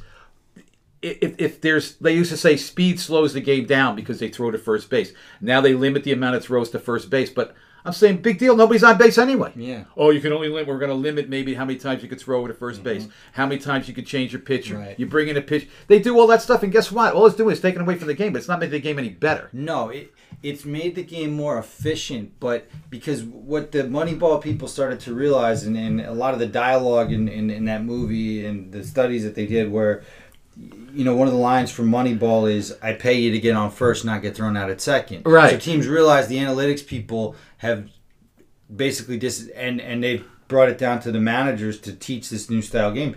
Don't steal bases because you could get thrown out. Right. You could waste an out. And that might be more efficient because you save the outs, but the best part of sport is the unexpected. Right. It's the wow. It's like you're gonna maybe he gets thrown out, but maybe he doesn't. Right. And and if they do get thrown out, that's great for the team rooting for the catcher throwing him out. Right. There's something to get excited about. Whereas how great it is somebody trying to steal the base, the catcher gets it, throws it down to second base. It's a great play because it can go into center field. The guy can go to third. But I saw, they didn't know how to run the bases. Like, they walked in basically to a triple play. It was, I forget who the Cubs were playing. The Pirates? The Pirates. Yeah. It was like They didn't even know where to go. They're like, oh, do I go back to first? No, tagged out. Do I go to It was second? the rundown, the guy on first base Right. who got into a rundown Right. where just... And yeah. they end up throwing 2 guys out and then tagging him out. I'm like, you don't even nobody's time to have to run a base anymore. Well, no wonder nobody watches. That's so sad. Like, Well, the best part of a sport, you don't want to watch a math problem. No, you want to watch right. that's what sports. baseball's Right. become. And It's to bring too, like they say, it's too analytical. And to It- bring it on your is. earlier point about social media, it does, because like you said, the games like jokingly can go on for 9 hours, but they can, especially with extra innings. And like, I know I bring it to like me, I'm just a small sample size, but instead of watching that 8-9 hour game where maybe one home run happens or one crazy, like somebody tries to steal a base and pretty much the rest of it is just a robotic, okay, you've seen this before 1,000 times. You can watch the 5-minute recap of the game that happened on social Right. media the next day. Because after the game ends, the very next day, they have the highlights posted the next day. Right. Yeah, I That's think all you watch. And congratulations, there's another baseball game tomorrow, and the day after that, and Right. the day after that. So it's like, if you're the marginal customer, why would you care to watch it? And you, Yeah, you can't be 162 both games. ways, though. We don't have a clock. You can't tell us. But now we're going to play extra innings, but we're going to start a guy on second base. Yeah. That's another rule which drives me crazy. It's not the same game anymore. No. You know, I know they do it in hockey. They play overtime. It's 3-on-3 and whatever, and then there's a shootout because hockey. You want to end it at a certain point, but it's been done before. But this is you're totally changing. And that only ups the excitement, the 4-on-4. Baseball is 9 innings. It's always been 9 innings. Now you're playing a doubleheader, 7 innings. And Where's the 7-inning stretch? That was the thing. Oh, we're going to stretch because you knew baseball was going to take forever. When did that happen, Dad? 2 years ago, I think it came into effect. That it's 2 years, but you can't have it where. And I know I said it a couple of times. We don't have a clock, but our games take too long. Well, it's because you don't have a clock, and you tried to institute a pitcher gets the ball, you got to throw within 20 seconds. Batters step. How many times did batters step out? Then they were supposed to say you can only step out once. Adjust my glove, adjust my hat. I gotta make the jock strap is still there. Okay, I gotta look. I gotta make my shirt is right. I got my lamp black on. I'm gonna go back in. Strike 2. I'm gonna come back out. I'm gonna change my glove. It takes forever. I don't know the solution either, because if you are a GM, your job is to win games. Right. And so you have to, you do have to look for the efficiency. And when you're trying to be efficient, you might win more, but it's taking an element of like the human element Right. out of it. That's like you want to see a double in the gap. Right. Oh wow, a center fielder somebody's with a gonna good be arm. thrown out. Maybe he could throw him out. Right. Like, you don't get that anymore. No. Because you're trying to be efficient and you're trying to win games, but everybody is, and it's kind of bringing everybody to this really weird middle. Right. And then they're saying, And oh, we shouldn't have a shift any, like the shift, like guys will say, well, the guy's always going to pull it to the, I'm going to have all my guys over here. They're saying, no, we're going to out. Well, then, if you see everybody on the left side of the infield, hit the ball the other way once in a while, guys. And I feel Drop like a bunt down. I feel like some of the also like they try to take the human element out of like the wrong aspects. And you're like saying, okay, nobody bunts anymore, nobody steals base anymore. That's like the interesting things. You'd love to see all that, but then like to me, one of the biggest things that fans and people get mad is the human element of the umpire. The strike zone is whatever Right. they determine Right. it to be. Right. That should That's be true, too. that to me Yes, should be I robotic agree with empires. that. That is so true. you have a same, but it's like you take the human element out of the human error, but then you let the players play and maybe try to steal a base, maybe And try to what- steal a run. Dad, wasn't there in the NBA in the MLB finals this year? Excuse me, didn't the Rays at one point take out a pitcher because the analytics said if he pitched another Right. inning, Exactly. that it would. Because again, Dad, I don't They really pitched- watch a whole ton No, of I don't- baseball anymore. I only. There wasn't a Rays pitcher taken Right. out in the Oh, you- 6th inning, even though he was He's got killing too many. him. Why would you take exactly? But the analytics said if he goes in Well, the next inning, he's going to give up a home You know run. what, too, and as I want to get to Samuel L. Jackson, I'm going to cut Yeah, a couple please, other things please. because The main event. Right, Yes. but the thing was too. Remember the Cleveland Browns? They had that whole analytical team, and then they went nowhere, and they Yep. said, "Guess what? You're all out. Right. You're fired because you can't go by analytics playing football. You can't teach. Well, a Well- guy should be able to tackle after 3 yards, and no, it's football. Well, I think you could I It think works for football has a money. good balance where you could leverage it. Like, okay, 3rd and 9. 80% of the or 17% of the time you're going to have success doing like the Right. Ravens use it because 3rd and 3 they have. I know that John Harbaugh I think has a behavioral economist who runs this numbers Right. and it's like we have a 52% chance if we run this play. Right. And so but with football there's an array of different plays you can run Yes. and so much can happen. And against the team you're playing. But Yes. here's the big problem with baseball. For baseball. Baseball's driving force is its nostalgia and Americana. Just like we were talking about Right. with Canadian. Right. You've now killed that. You're doing a good job at killing that so much. Where you're trying to do all this stuff that like now spider tack is the most interesting thing we have to talk about with baseball. Well, that's sad. And that's if you want baseball to come back, you have to. And you're saying you're going to Apple check pie. these guys. My biggest thing is now you're going to check these guys a certain amount of times per game. When you're saying we want to speed up play. Oh, got to check you. I mean, Aroldis Chapman for the Yankees, I thought it was a beauty mark that he had on his neck. It was pine tar. He just had it and he would... But it was, hey, every pitcher's doing it. It's okay, Aroldis, you can do it too now. But now, a couple of players speak up, spin rate. I've never seen a pitch like that before. Now they're freaking out. But you can't have it both ways. They've lowered it's 1968, it was the year of the pitcher. They lowered the mound because they said the pitcher's higher. So they lowered it like 5 inches, the mound, to say, oh, now we're going to give hitters a chance because pitchers were dominant. So they changed rules to try to make it better, but it's still baseball. Baseball in 1968 is way different than baseball in 2021. Oh, much. And baseball in 2021, much But different. everything is different. Well, from yes. 1968. You don't have Yeah. you have day games in Major League Baseball in 1968. World Series games were played. It was totally different. You didn't have 500 commercials in it either.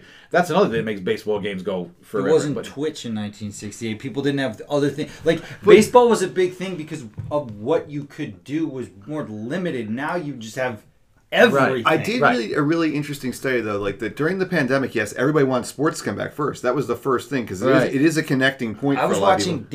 damn MLS soccer Yeah, because I needed yeah. something. Yeah, to do. they're Exactly. first So back. people have that need. It's still there. The thing is, the way we consume it is different, but Yeah, the right. eyes are still there. Right. But and we want it. We still want that But stuff. it's niche. It's going to be niche like everything. It's because everybody has a smorgasbord of content. You have no single human, if they spend every minute of their life watching Netflix, could get through everything. If there's just so much Right. on there. And I'm Netflix isn't trying. the only one. You have you're trying. You have Disney. You have HBO Max. You have every network. You have Hulu, Peacock. You Paramount. have Hulu. Right. You have Paramount. Paramount, You yeah. have Well, nobody's got the like you're saying. Nobody's got the attention span to sit for 3 days, Nobody. unless you. But it appeals, and Major League Baseball appeals to guys that are past their prime, guys in Yeah. their 60s that are like, okay, game's on at 7:00. I'm up till 10, 3 hours. After that, I'm going to bed, regardless. The problem is, right, that consumer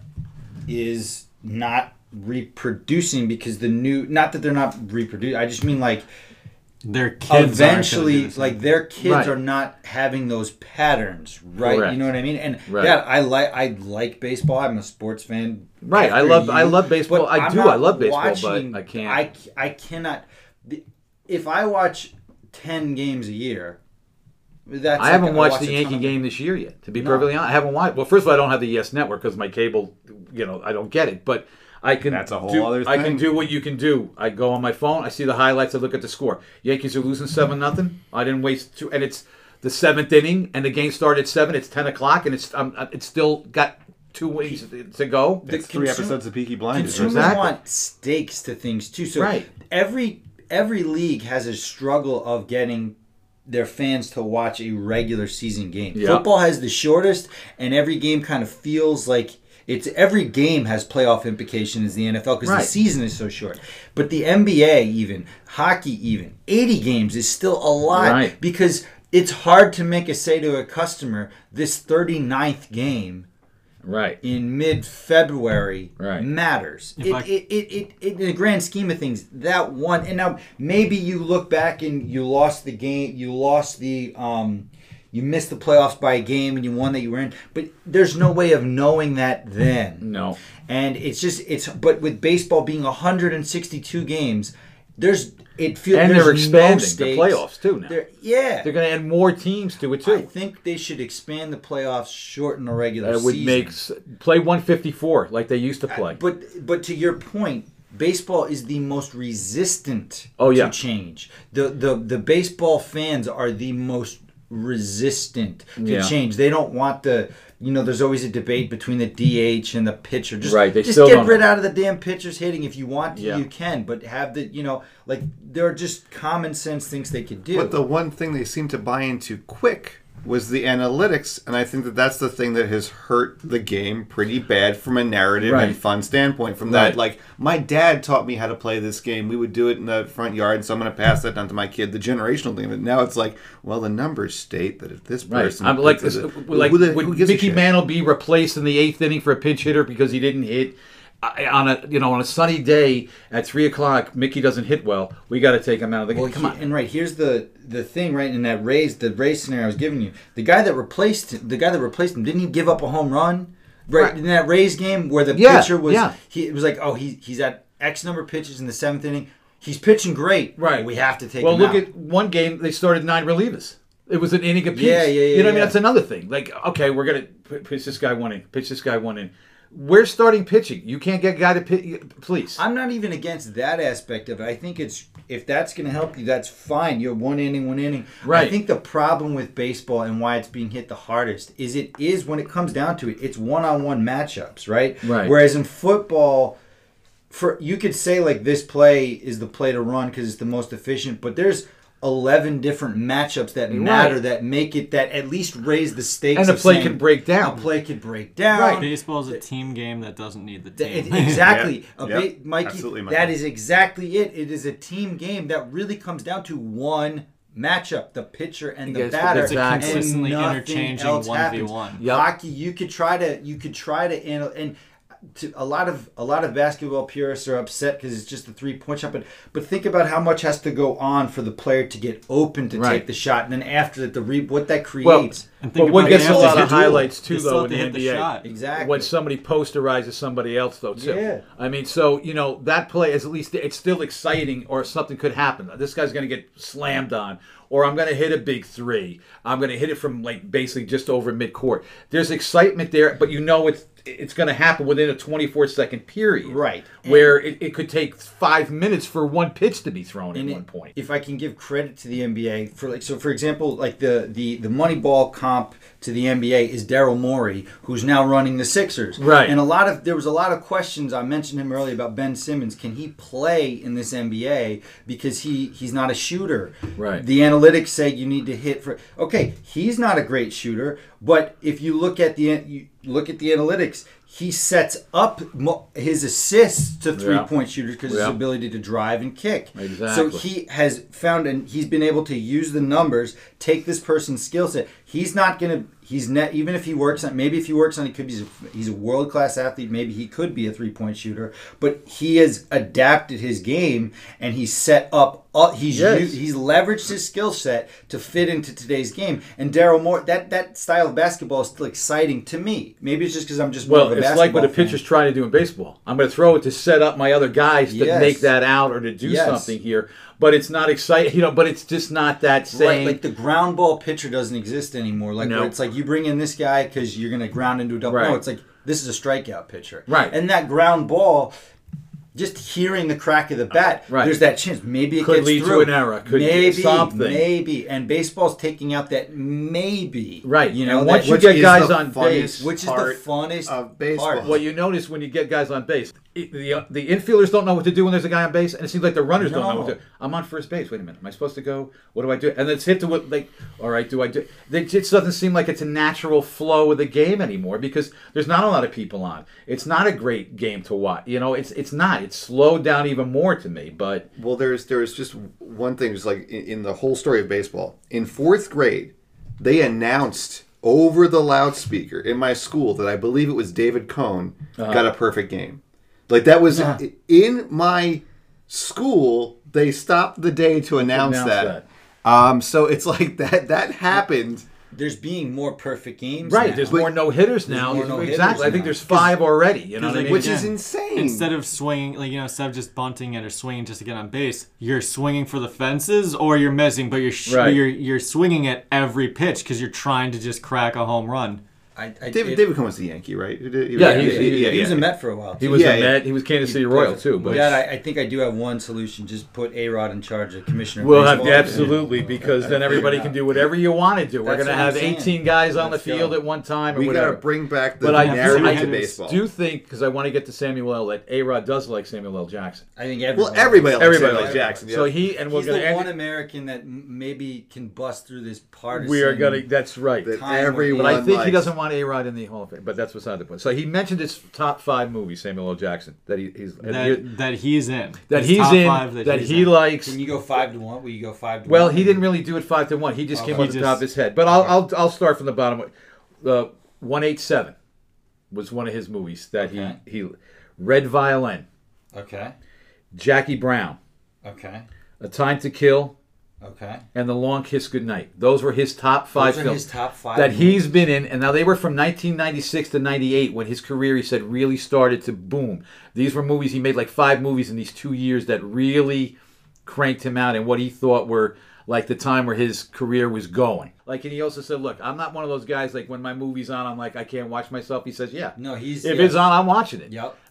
Unless he said, I love The Godfather. If that's on, I'll watch that. If there's something else. But he said, if I'm going to stop by, I'm not going to say I'm not one of those people that don't watch my movies. Which So, I respect. I think I there's have- an honesty to But that. I'm stunned because He didn't mention Pulp. because in Right. that period, right? Pulp Fiction's 94. Right. Right. Is it 94? It's Right. 94, yeah. Yeah. But that was a big ensemble thing, too. Yeah, it Sure, made Travolta, but- it helped Travolta's career Sure, more. But everybody Samuel quotes L. Samuel Well, yeah, Jackson. no, I'm not saying, right. He takes, and that's I think his lone Oscar nominee is Best Supporting for Pulp Fiction. Well, right? he didn't get it for Snakes on a Plane, though. Right? Well, he should have. Well, he should have gotten it. But no, so I'm surprised he wouldn't mention because before Pulp Fiction he wasn't a star. No. But he was in film. But He no, was. I know. He had been in things. But I think A Time to Kill is a great movie. Though. Yeah. that's It's what a was really two good of those- No, yeah. that's what Jackie Matthew Brown, McConaughey. Yeah, two Jackie of those Brown 5 and make Time sense. to Kill to me are Jackie Brown. really they make Well, sense. there's Those are the two, one Mike. that you and I watched a couple of times. SWAT. Yeah, With SWAT. Colin Farrell, I- Michelle Rodriguez from The Well, Fast and I've Not seen- So Furious anymore. Yeah. Ian Donaldson got me SWAT on DVD from Toys R Us for like a penny through some, You gotta love and I SWAT. watched that DVD I loved that movie. Jeremy SWAT. Renner's first big movie. he's just been in so. You're not feeling me, Tom. Remember that? Yeah. That's I great. know we've mentioned it, but just he's been in the Avengers franchise. Right. He's in The- Star The Wars. Star Wars Just- franchise. Can I just give my Just other some two? numbers. SWAT, Shaft, Yeah, of course. and A Negotiator. Those are great yours? movie. Those are my 3. Oh, those are some. your 3. those are some of mine. I'm sorry, I didn't know you. No, were that's doing okay. your Those three are right some there. of my. I can list a lot. Yeah. I like a lot of Samuel L. It's Jackson movies. very, very, very. I love tough. him in Think Shaft. of Django Unchained. Django. Yeah. You know, with the other Sure, the Tarantino Tarantino, movies. If we're keeping in Tarantino too, I really liked his what movie is The Hateful Eight. I Yeah, liked him Hateful in that. Hateful Eight. That was great, but Just some numbers here. Samuel L. Jackson as an actor has 194 credits on Right. IMDb. I mean, which is He's insane. probably made It's about. insane. What is he He was worth? up- About Mike- 300 million. to this day, He's got to be worth about Has to 300 be. to million. this day, I could text Mikey a phrase, and I know what his response will be. The other guys where he plays the cop, Him that and- you know that where I'll text Mike, you thinking what I'm thinking, just randomly. Every once in a while, I go, you thinking what I'm thinking, and Mikey knows. Aim for the bushes because of that scene where they're the hero cops Other and guys. they die. You know, they They splat jump on the off- pavement. They jump off of a There's building. something wrong with those guys. And they're like, there was not even an awning or anything on the side. What are they jumping You for? caused And it- $12 million of property damage for Like, wait, if it was like a dime bag of weed. whatever. He was But like, yes, you're welcome. And you're welcome, and we do it But again. he can do comedy, He can do anything. drama. He's Samuel L. Jackson. I don't have to say this. I think I'm not speaking out of school. He's very good. And I Yeah. I really do like. But I always loved it. It's a bold claim, Dad, but I It support is, but I'm going out. I there. How mentioned about it the to- changing lanes with Ben Affleck. Affleck. with Ben Simmons. With Ben Ben Simmons, Simmons. yeah. When I That was- was a great movie. What I mentioned to Dad too is just how many movies I didn't even think that he was in. Like he was in like Die Hard 3 he gets into, but also even like for 2 scenes, he's in Goodfellas. It's just like Yeah, he is in He's everything. In Die Hard. That's right. You just even forget. Right, Die Hard. Yeah. Yeah. He has one of the most memorable lines in Jurassic Park. He's in it for 2 seconds. Yeah. Hold on to your butts. That's like you'll never forget that. He's Yeah. in it for Well, 2 I forgot he was seconds in- and he steals the damn scene. The original Jurassic Park. That's crazy. And he's got one of the greatest scenes in movie history in one of the most terrible movies, Deep Blue Sea. He He gives gets eaten by the. he gives this whole big inspiring speech where we're gonna, turn this place back online. We're gonna get and then a shark jumps out of the water, crawls up on land, eats him, pulls him back in. Movie's terrible, but that scene is With fantastic. Samuel L. Jackson. And He's how much money in the bank. must he have? That's what I was thinking. I'm gonna give me your 3 because we've been going on here, and I'm keeping you guys from. My Oh, there's guess 3? would be. Shit. So I'm gonna look up 'Cause his. we'll say that- no. Look, I give obviously great deference to Samuel L. Jackson on his own catalog, but I think as a fan, right? So that like These are his. You for pick whatever. him, Right. how he wants. But if you're a fan of his and you're a fan of movies, I think you have to include Pulp Fiction. Like you just for there's for no Samuel way. L. Jackson's the only person I will accept a Samuel L. Jackson not including Pulp Fiction. I just of his best googled. movies. I just googled Samuel L. So- Jackson. Anybody Is want to it- take a guess? I would say 400 million. Less. 220 million. More. 275 million. Less. 250. That's He's still worth. not He's bad. worth. Are you so much kidding? more. That's still Not bad. That's He fine. should for be him. 1B. He Two should. hundred- $1 billion If for all you the think joy he's that- given us. This might be, like a year or two ago. You know what I mean? Because And also, It's we also don't the know. internet. We don't know That's, exactly what. those he- are all like, yeah. Yeah, right, That's, it's that's later an estimate. under inflation. But I'm I'm saying saying, yeah. inferred, like they don't necessarily know. no, fully, but I got a feeling whatever he's got, he's worth. I mean, let's be honest. But about no, that, his Yeah. He's underpaid. Capital One card commercials Oh my alone. I mean, God. come He's on. That's what I'm underpaid. saying. It's if you I mean, come on. The They're guy great. can They're act. fantastic commercials. I I never completely joke agree. about hot cheese counter. Speaking of, Charles Barkley's in those commercials. I mean, So come it on. brings it full circle. Yeah. Charles I got to Barkley. tell you, I crack up every time when he's on the basketball court with the little kids, and they pick, and he goes, "Yes, I told you she'd pick me at first." And the other kids are looking at him like, "What the hell?" Well, He's anything great. that if you put Charles Barkley, Shaq, or Samuel L. Jackson in a commercial, I'm probably buying it. You're watching. I You're mean, definitely watching. You're not I flipping. don't have the general insurance, but I was gonna say, I you love know, the Zach's commercial. credit score is really bad because he kept opening up Discover Yeah, credit right, cards. right. Because of- All right, so give me your 3 because I've taken you guys. I've taken this a long. Steven's up. He just gave. Steven, what did you got? Pulp Fiction. I have to put Pulp Fiction. I mean, to pick. So You can give me because- 3. You don't have to give me 5. So okay. Any of these okay. on the list though that I What said? I will say, okay, Pulp Fiction has to be on there. Right. I'm gonna put Changing Lanes on there. Changing Lanes? Because anyone who knows me knows if there is an actor I will stand up He for. likes to change lanes. is that- Ben Affleck. I think he's the most. He's a consummate Ben unfairly- Affleck defender, and Steven. My wife agrees with me on this. Well- that Hollywood likes to Ben Affleck is every bit the actor Matt Damon is. So let's just get that out of the way. And I'm so Let's get that out of the let's way. just because This he is a got, whole he other- got this is a whole other unfairly podcast. This is a whole he other got podcast. unfairly crucified We will for do a doing one podcast or on two that. bad movies. So the fact that Samuel L. gave that credibility to Ben Affleck early in his career by doing Changing Lanes with him. I'll put Changing Lanes on there, and I have to put. Is it okay if I pick the third as like the Avengers? You can series? absolutely. It doesn't matter. It's Yeah. what Because you want to see that Samuel L. Nick in. Fury character was awesome. And I think too, because I agree with you wholeheartedly on that. You wouldn't have the series if you didn't have him. He was the glue. Yep. He was the glue to that whole. Can thing. I just say and one thing? Downey.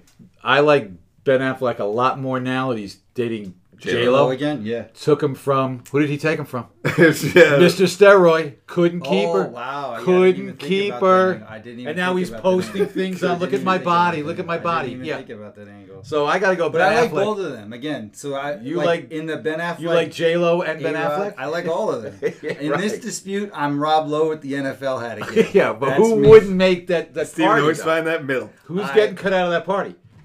A-Rod. A-Rod. Because he's got to be commissioner of the MLB. He's not going to the A-list party. He's not getting the Hall of Fame. Mikey, give me 3.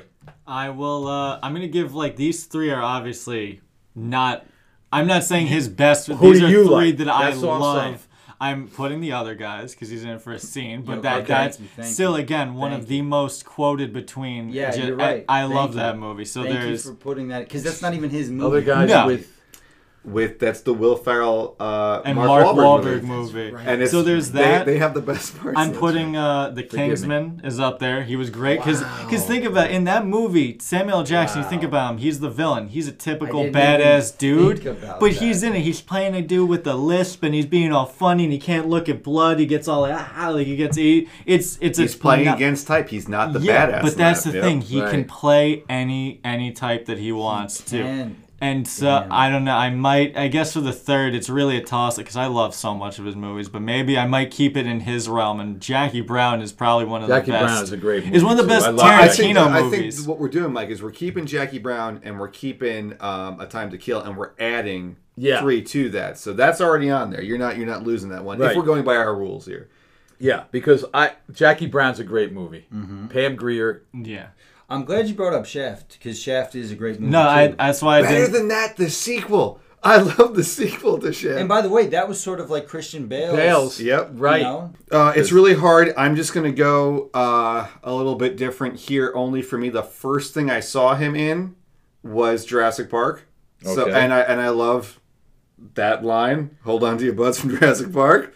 Then because Uncle Steve worked on it, we talked about it. Die Hard 3, Die Hard with a Vengeance, and then of course Pulp Fiction. I can't not have Okay. Pulp Fiction on there. So that's my 3, and then of the 5. So Well, that's- Vanessa Williams, who is I loved her in Shaft too, but Toni Collette. That's the other. That's Toni right. Collette was Toni very Collette good in is that in that. movie too, and of course, let's not forget Richard Roundtree. Okay. Well, we'll The never original forget Shaft, Richard okay? Roundtree. He is So let's the real not Shaft. even kid ourselves how great And the greatest Richard line Roundtree is too. in that Shaft movie is, "It's my duty to please that booty." That's right. That's a constitutional duty. That's enshrined. You have to take the oath to please the booty. That is That right. is a constitutional. All right. So now, what were that you gave me all yours? You give me all yours. Well, I too? gave 2, but I guess just for the sake of you gave adding. Jackie. You gave Jackie Brown. Well, Well, I mean, Jackie 'cause Brown that was was on already there. on his Yeah. list. I so could we, say, like- we agree with Samuel L. on some of these. Yeah. Yeah, I Absolutely. could, but if I had to give like another 3rd, and this is more my Star Wars, I'll have to go Star Wars, but I'll go Episode 3, Return of the, what was it, Revenge of the Sith, because that is easily the best of the, I'm not going to go on a whole Star Wars rant, but it's easily the best of the prequels, and you cannot fault any of the actors for those bad decisions that those movies made, and he made Mace Windu an amazing character. He did. I would He agree. made it- Absolutely. Really did. He He you did look the at best with the dog shit he was given. Yeah, if you look at Mace Windu and you look at Obi-Wan, Ian McGregor and Samuel L. Jackson did everything they could with those roles. They made it perfect. Can I make one point about Samuel L. Jackson in Star Wars? Yeah. So much of that was filmed by himself on a green screen, and they edited the other, like those fighting scenes. That's like a lot of that is him by himself. because no actor could work especially with with Samuel. Yoda, Yeah. especially with the Yoda, where it's a lot of his CGI. character is Only with the him. first movie He's had a puppet. doing that by himself. And one of the So- and another thing, this is a little Star Wars fact. One of the funniest things ever was behind the scenes thing. You could look it up online, but he's discussing his lightsaber color with George Lucas, and George Lucas says, "Well, good guys get green or blue, bad guys get red." And he's like, "Well, what about purple lightsaber?" And he's like, "You might get purple," and that's it. That he opened up the floor to, okay, you can have other colors than just blue and green it's and be a the good coolest guy. lightsaber in Oh, Star man. And Wars. take it It from a man says- who's got a lot of them. I only Yeah. have one, Dad. Okay, go ahead. What are your? I just wanted to add that the cast for Shaft is so stacked that Jeffrey Wright is in the movie, and Jeffrey Wow, Wright is that's so true. he's so amazing. Jeffrey Wright, Westworld, and he's the Felix Leiter in my new Bond movies, which I love. Right. How about also to show his versatility? He did Angels in America. Yeah. back in the mid-90s. I mean, just Exactly. Jeffrey Wright is a phenomenal actor. Totally phenomenal actor, and rapper Buster Rhymes. Oh, So you got Busta Jeffrey Rhymes. Wright, Forget Buster about it. Rhymes, Toni Collette, Buster all Rhymes, in fan of the podcast, Buster Rhymes. So- David Hedaya, who's Oh. a famous character actor. David Hedaya. He was. Who doesn't could know? forget? We could do a whole series was, on David Hedaya. Don't get on it Cheers. started. He was Rhea See? Perlman's husband. He on was Cheers. Rhea Perlman's husband on And Cheers. the Bro, dad from Clueless. When we have content deserts, we'll do a David Hidea episode, hockey jersey episode. Yeah. Yes. Yeah. Hey, that hockey So- jersey Affleck is episode. underrated episode. There's Well, no such thing as a content I drought with will always us. like Ben Affleck more because he took J-Lo away from that A-Rod. rogue A-Rod. You know or what? A-Royd, as we affectionately call him. If I can only that Just want to say one show, thing. Brendan White, I always have to mention, we mentioned him last time. He's his record is right now that I could find on 1-0, and he's got a 3.64 ERA. And when he's a guy that pitches for the Tigers. He went to Mayapack High School. Oh, wow. He's a friend of Georgette Fusco. Oh, His wow. mom is very nice. She, wonderful woman. And I've been following him. He is 1-0. Who is this? Brandon White. He went to Mayapack High School. if you listen to the last podcast, He listened to the last mentioned. Oh, podcast, that's so right. he would get mentioned. So he's going to be every mentioned in podcast. every- And when he makes and he pitches, I will go see this guy pitch against the Yankees. I will break my because I have not been to the new Yankee Stadium yet. I have still not been How to the is New that? Wait, you It is haven't? not. I have not been to the New Yankee Stadium. yeah. I And- refuse It to go to opened the up New Yankee Stadium. 11 years ago. I will not go my to this. one. goodness. You don't. It's not really Yankee It's Stadium. it's a mall. It's not Yankee Stadium. But that's It is that's a very whole. highbrow. Yeah, It's you took away the whole thing. Dad, at heart, you're a Mets fan. You're a populist. You're a man of the people. I am, but you know You what? got that outer I will borough say this: still- he'll rush. best never root for the- uniform in sport is He'll the Yankees still never home root for the uniform. Mets, I have to though. say No, that. I gotta say, you're at heart, you're a Met. You're a I working mean, look, This is class. Let me put it this this is way. frightening. You're My a father, I will working say this: class my father guy. would sleep a lot when I would watch the Yankee games. My dad, but when Tom Seaver pitched for the Mets, he never missed a Tom Seaver start. My father loved Tom Seaver. He always say, "Look, that's the best pitcher. That's the guy. That's the way you want to pitch. Look at his knee. Look at how low he gets. Look at how he pitches." That was his favorite all-time. I was watching the Yankees all the time. He's like, Seaver's on, put on the Mets. So we ended on Met though thing. Oh, here's one thing I want to say about boxing, and I'm just going to say this. Oh, this geez. is Sport of Kings. Listen to me. If you can ever get this on YouTube or whatever, the Marvelous Marvin Hagler, Who could forget? Tommy Hearns fight, 1985. 3 rounds. It was called The Fight. When you watch it, they nicknamed it The War. You'll never see 3 rounds of boxing. It only went 3 rounds. If you ever want to see, because I just saw this thing with this guy Paul against, Oh, God. Yeah. Oh, they- that- yeah. you know, They don't even deserve to be who talked was about. the Logan Floyd Paul- Mayweather? Floyd Forgive me, Mayweather, Logan yeah. Paul. Their names will not be spoken on Please. this podcast. You want to watch? I'd love to get your thoughts on Logan Paul and just him I will- in general. I hate him. But listen, He's if you- ruined America. if you ever want to see great 3 rounds of boxing, the best fight I've ever seen was that 3 rounds. The bell rang, they came out in the middle, they started pounding each other for 3 minutes, they go back, boom. It was pound and pound. It was just, there was no like, I'm going to jab a little bit. They came running This out. is when men were men. This That is was when the I'm telling you, 80s. if you ever want to see the when I best was fight born. you can ever That's see in right. three rounds, get that fight. This So is I when leave you men with were that, men, okay? and that would be me if I was in the ring with A-Rod. He wouldn't last 3 Oh, rounds Wow. because I'd Wow. get those. Wow. First of all, I'd make sure he didn't have the roids in him, and we'd take him out. 3 rounds, he wouldn't last. Key test Thanks for before. listening to this marathon. Jesus. Yeah, It's this a was marathon, this not a was sprint. really- But a marathon, we did go on, but we Wow. were off We for had a a week. lot So, to- Mikey, yeah. you've got some It's editing. like on par for you our have episodes. you have 2. Zach just pulled a pizza out of his Is that- pocket, apparently, right. that had been Yes. there. That was- So It's hard I time. make no apologies. He couldn't wait for us to He stop. couldn't wait. recording. He had to have that That was one hungry. pepperoni pizza. So, you want to take us out? So I say thank you for listening. Stephen made his way up here from Queens. I did. Which You know what I mean? The borough You that bashed. you disparaged. you Well, I disparaged, don't want to say like, well, the which Mets is are by from, far the the Mets best are in borough Queens. in New York City, Well, but that's okay. that's true. That might be true. But you live in it, so it has. I Yeah, have to of have a new course. respect for it. Of course. Zach and Mike, thank you. We were going to do another one very soon with Melissa. Will be back, James Yes, Bond will after a return long in hiatus. Thunderball. and Brendan White. Shout out. Let's go. Shout out. Save baseball, Brandon. There you go, Brendan. Thanks for listening.